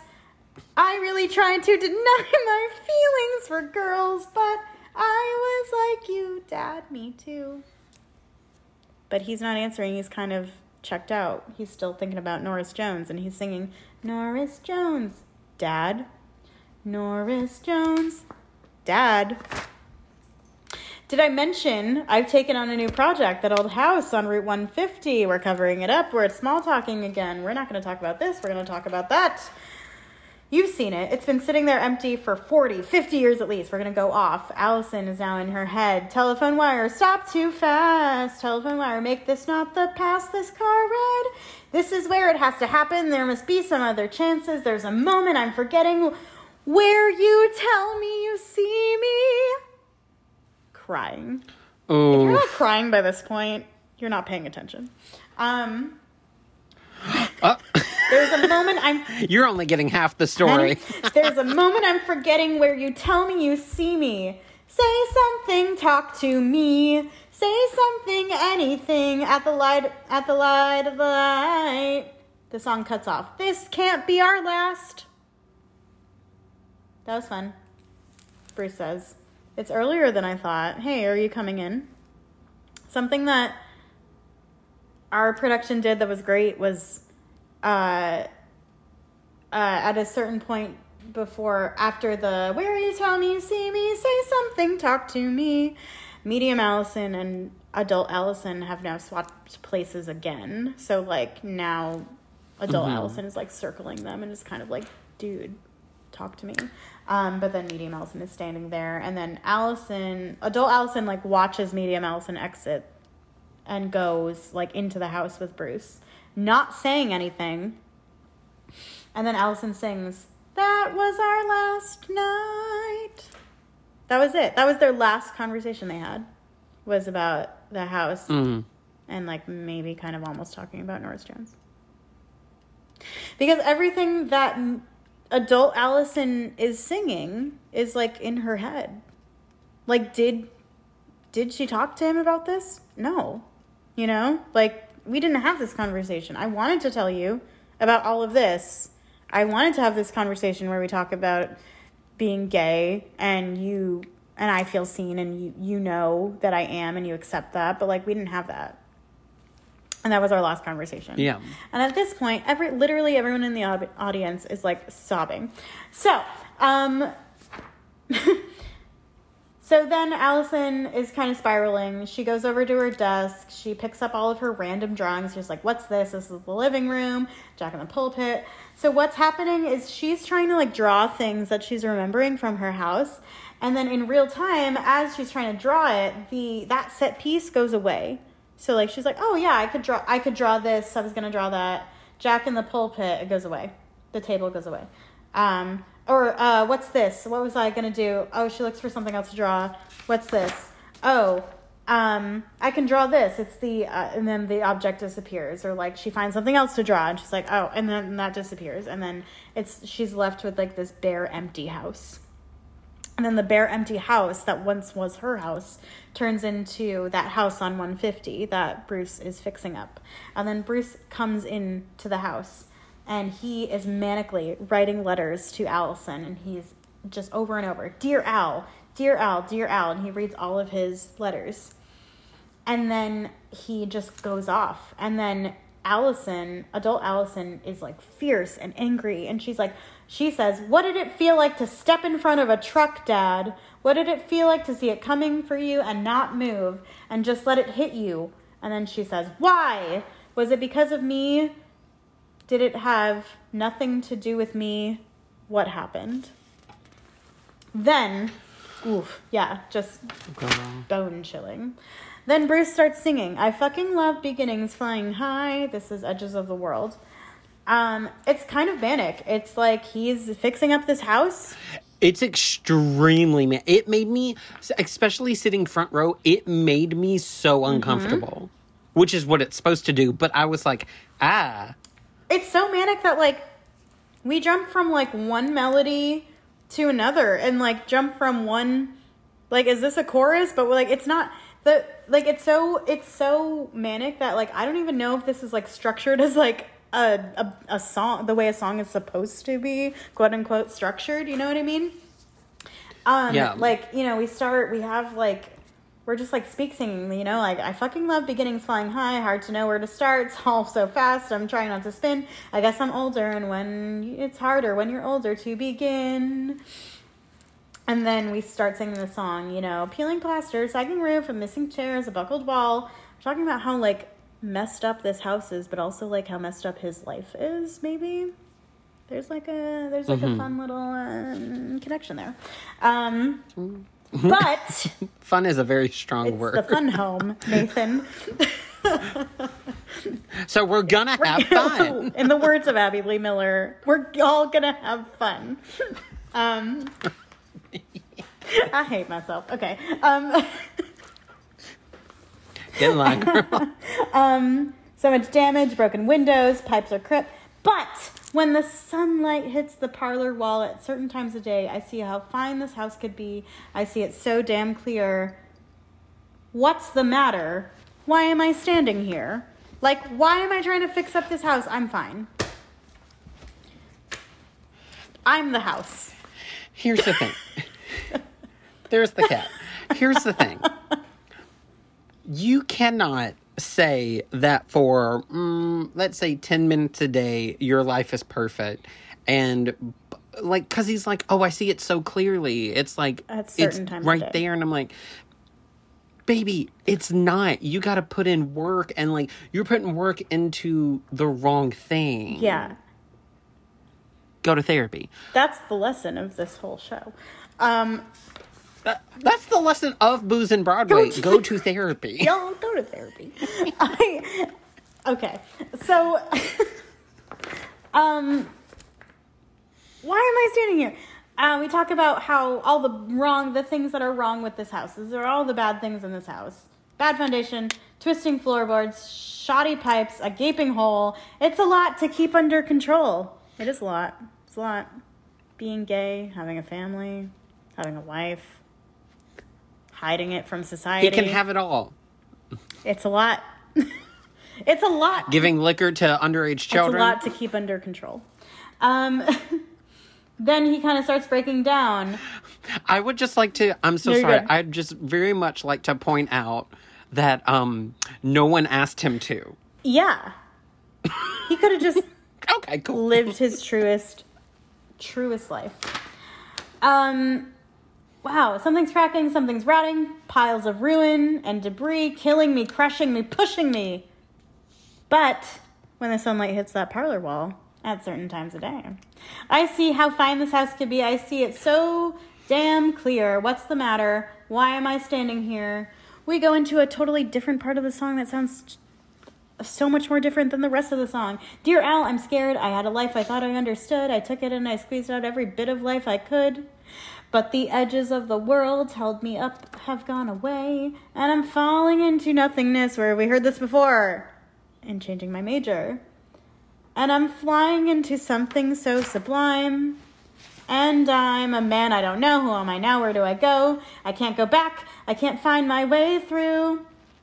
In our production, we had we had licensed art from Alison Bechtel, and our Bruce, like the cartoons from the book, and our Bruce would rip them out of their frames at this point.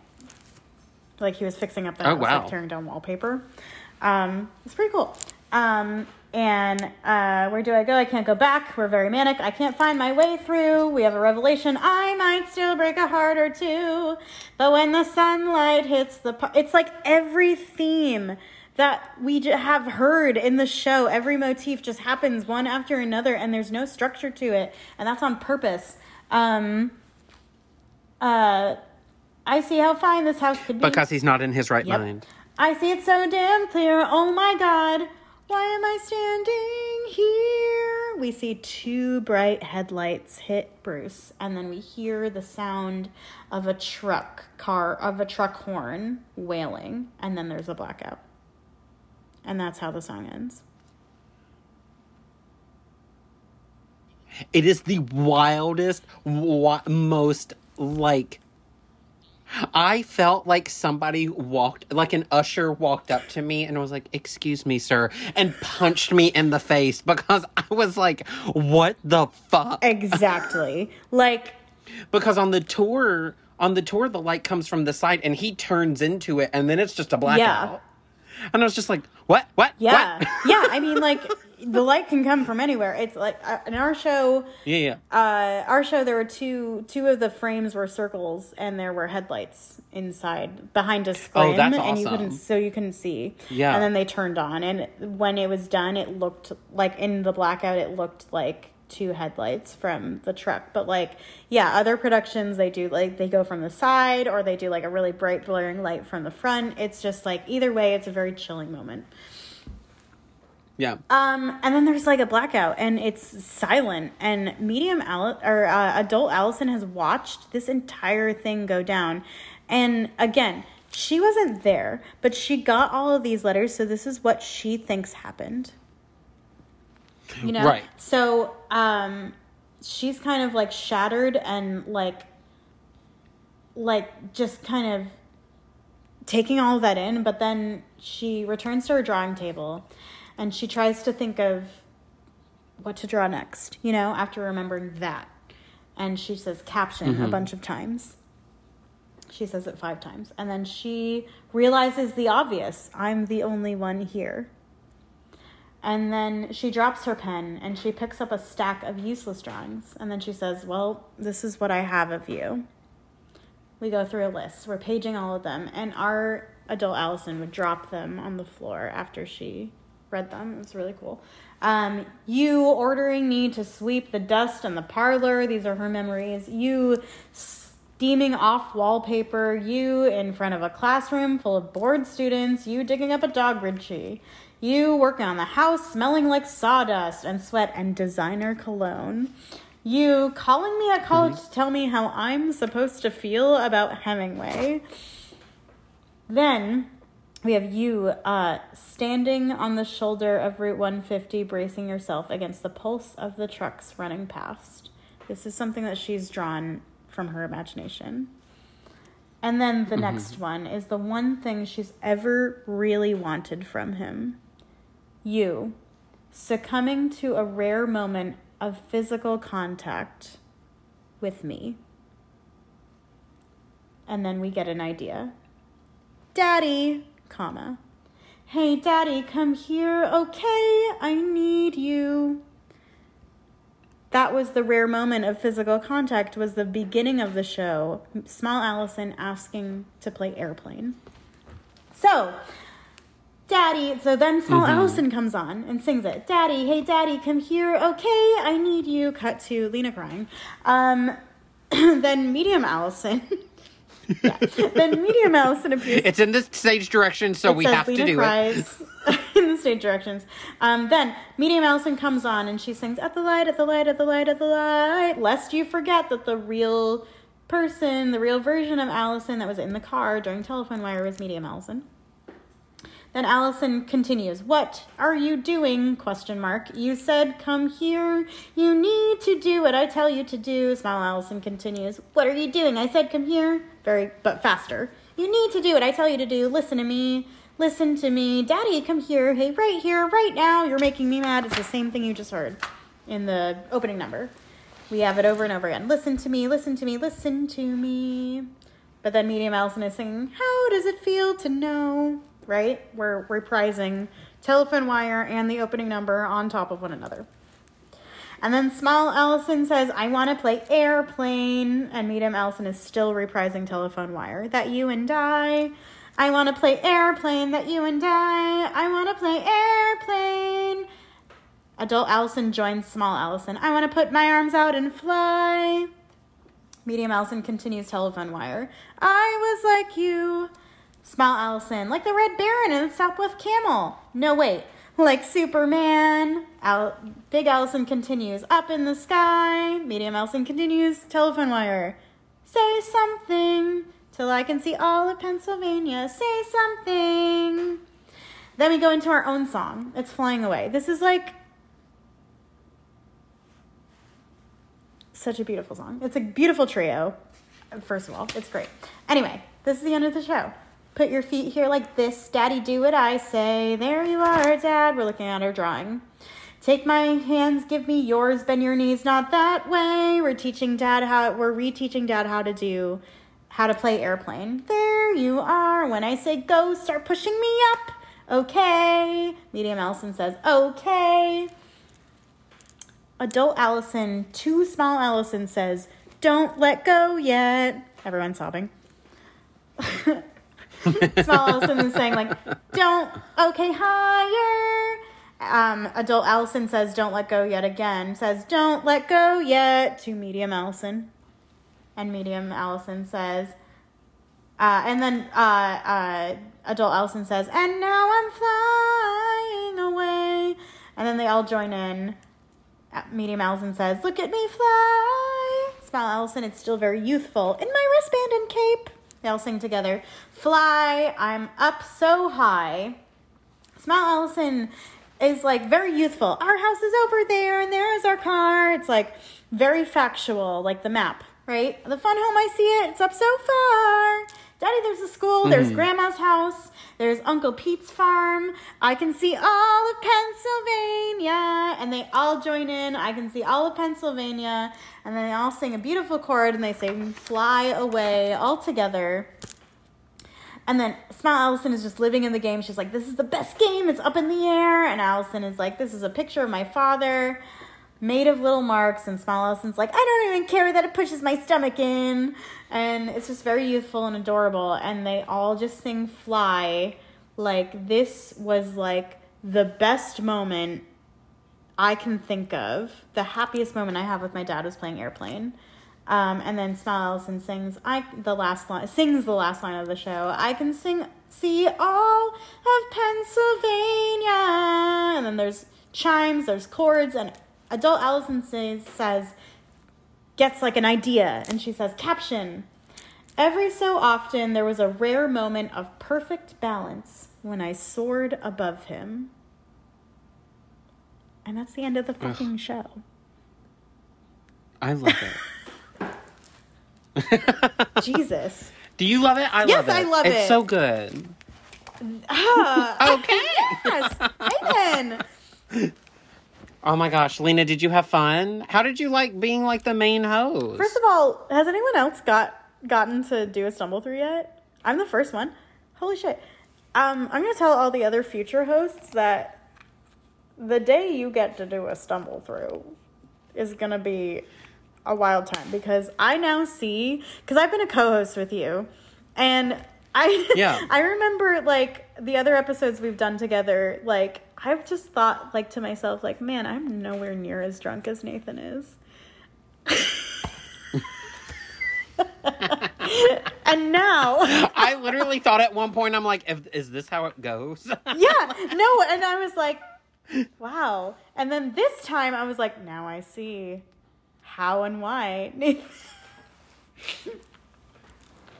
I apologize to everyone at home. But no, this was so much fun. Thank you so much for letting me stumble through this. This show means more than you know to me, and I cannot even fucking believe that I got to be in it, but that I can't believe that this is a show that exists for humans to experience. It is beautiful. Yeah. And I love it. Tony Award.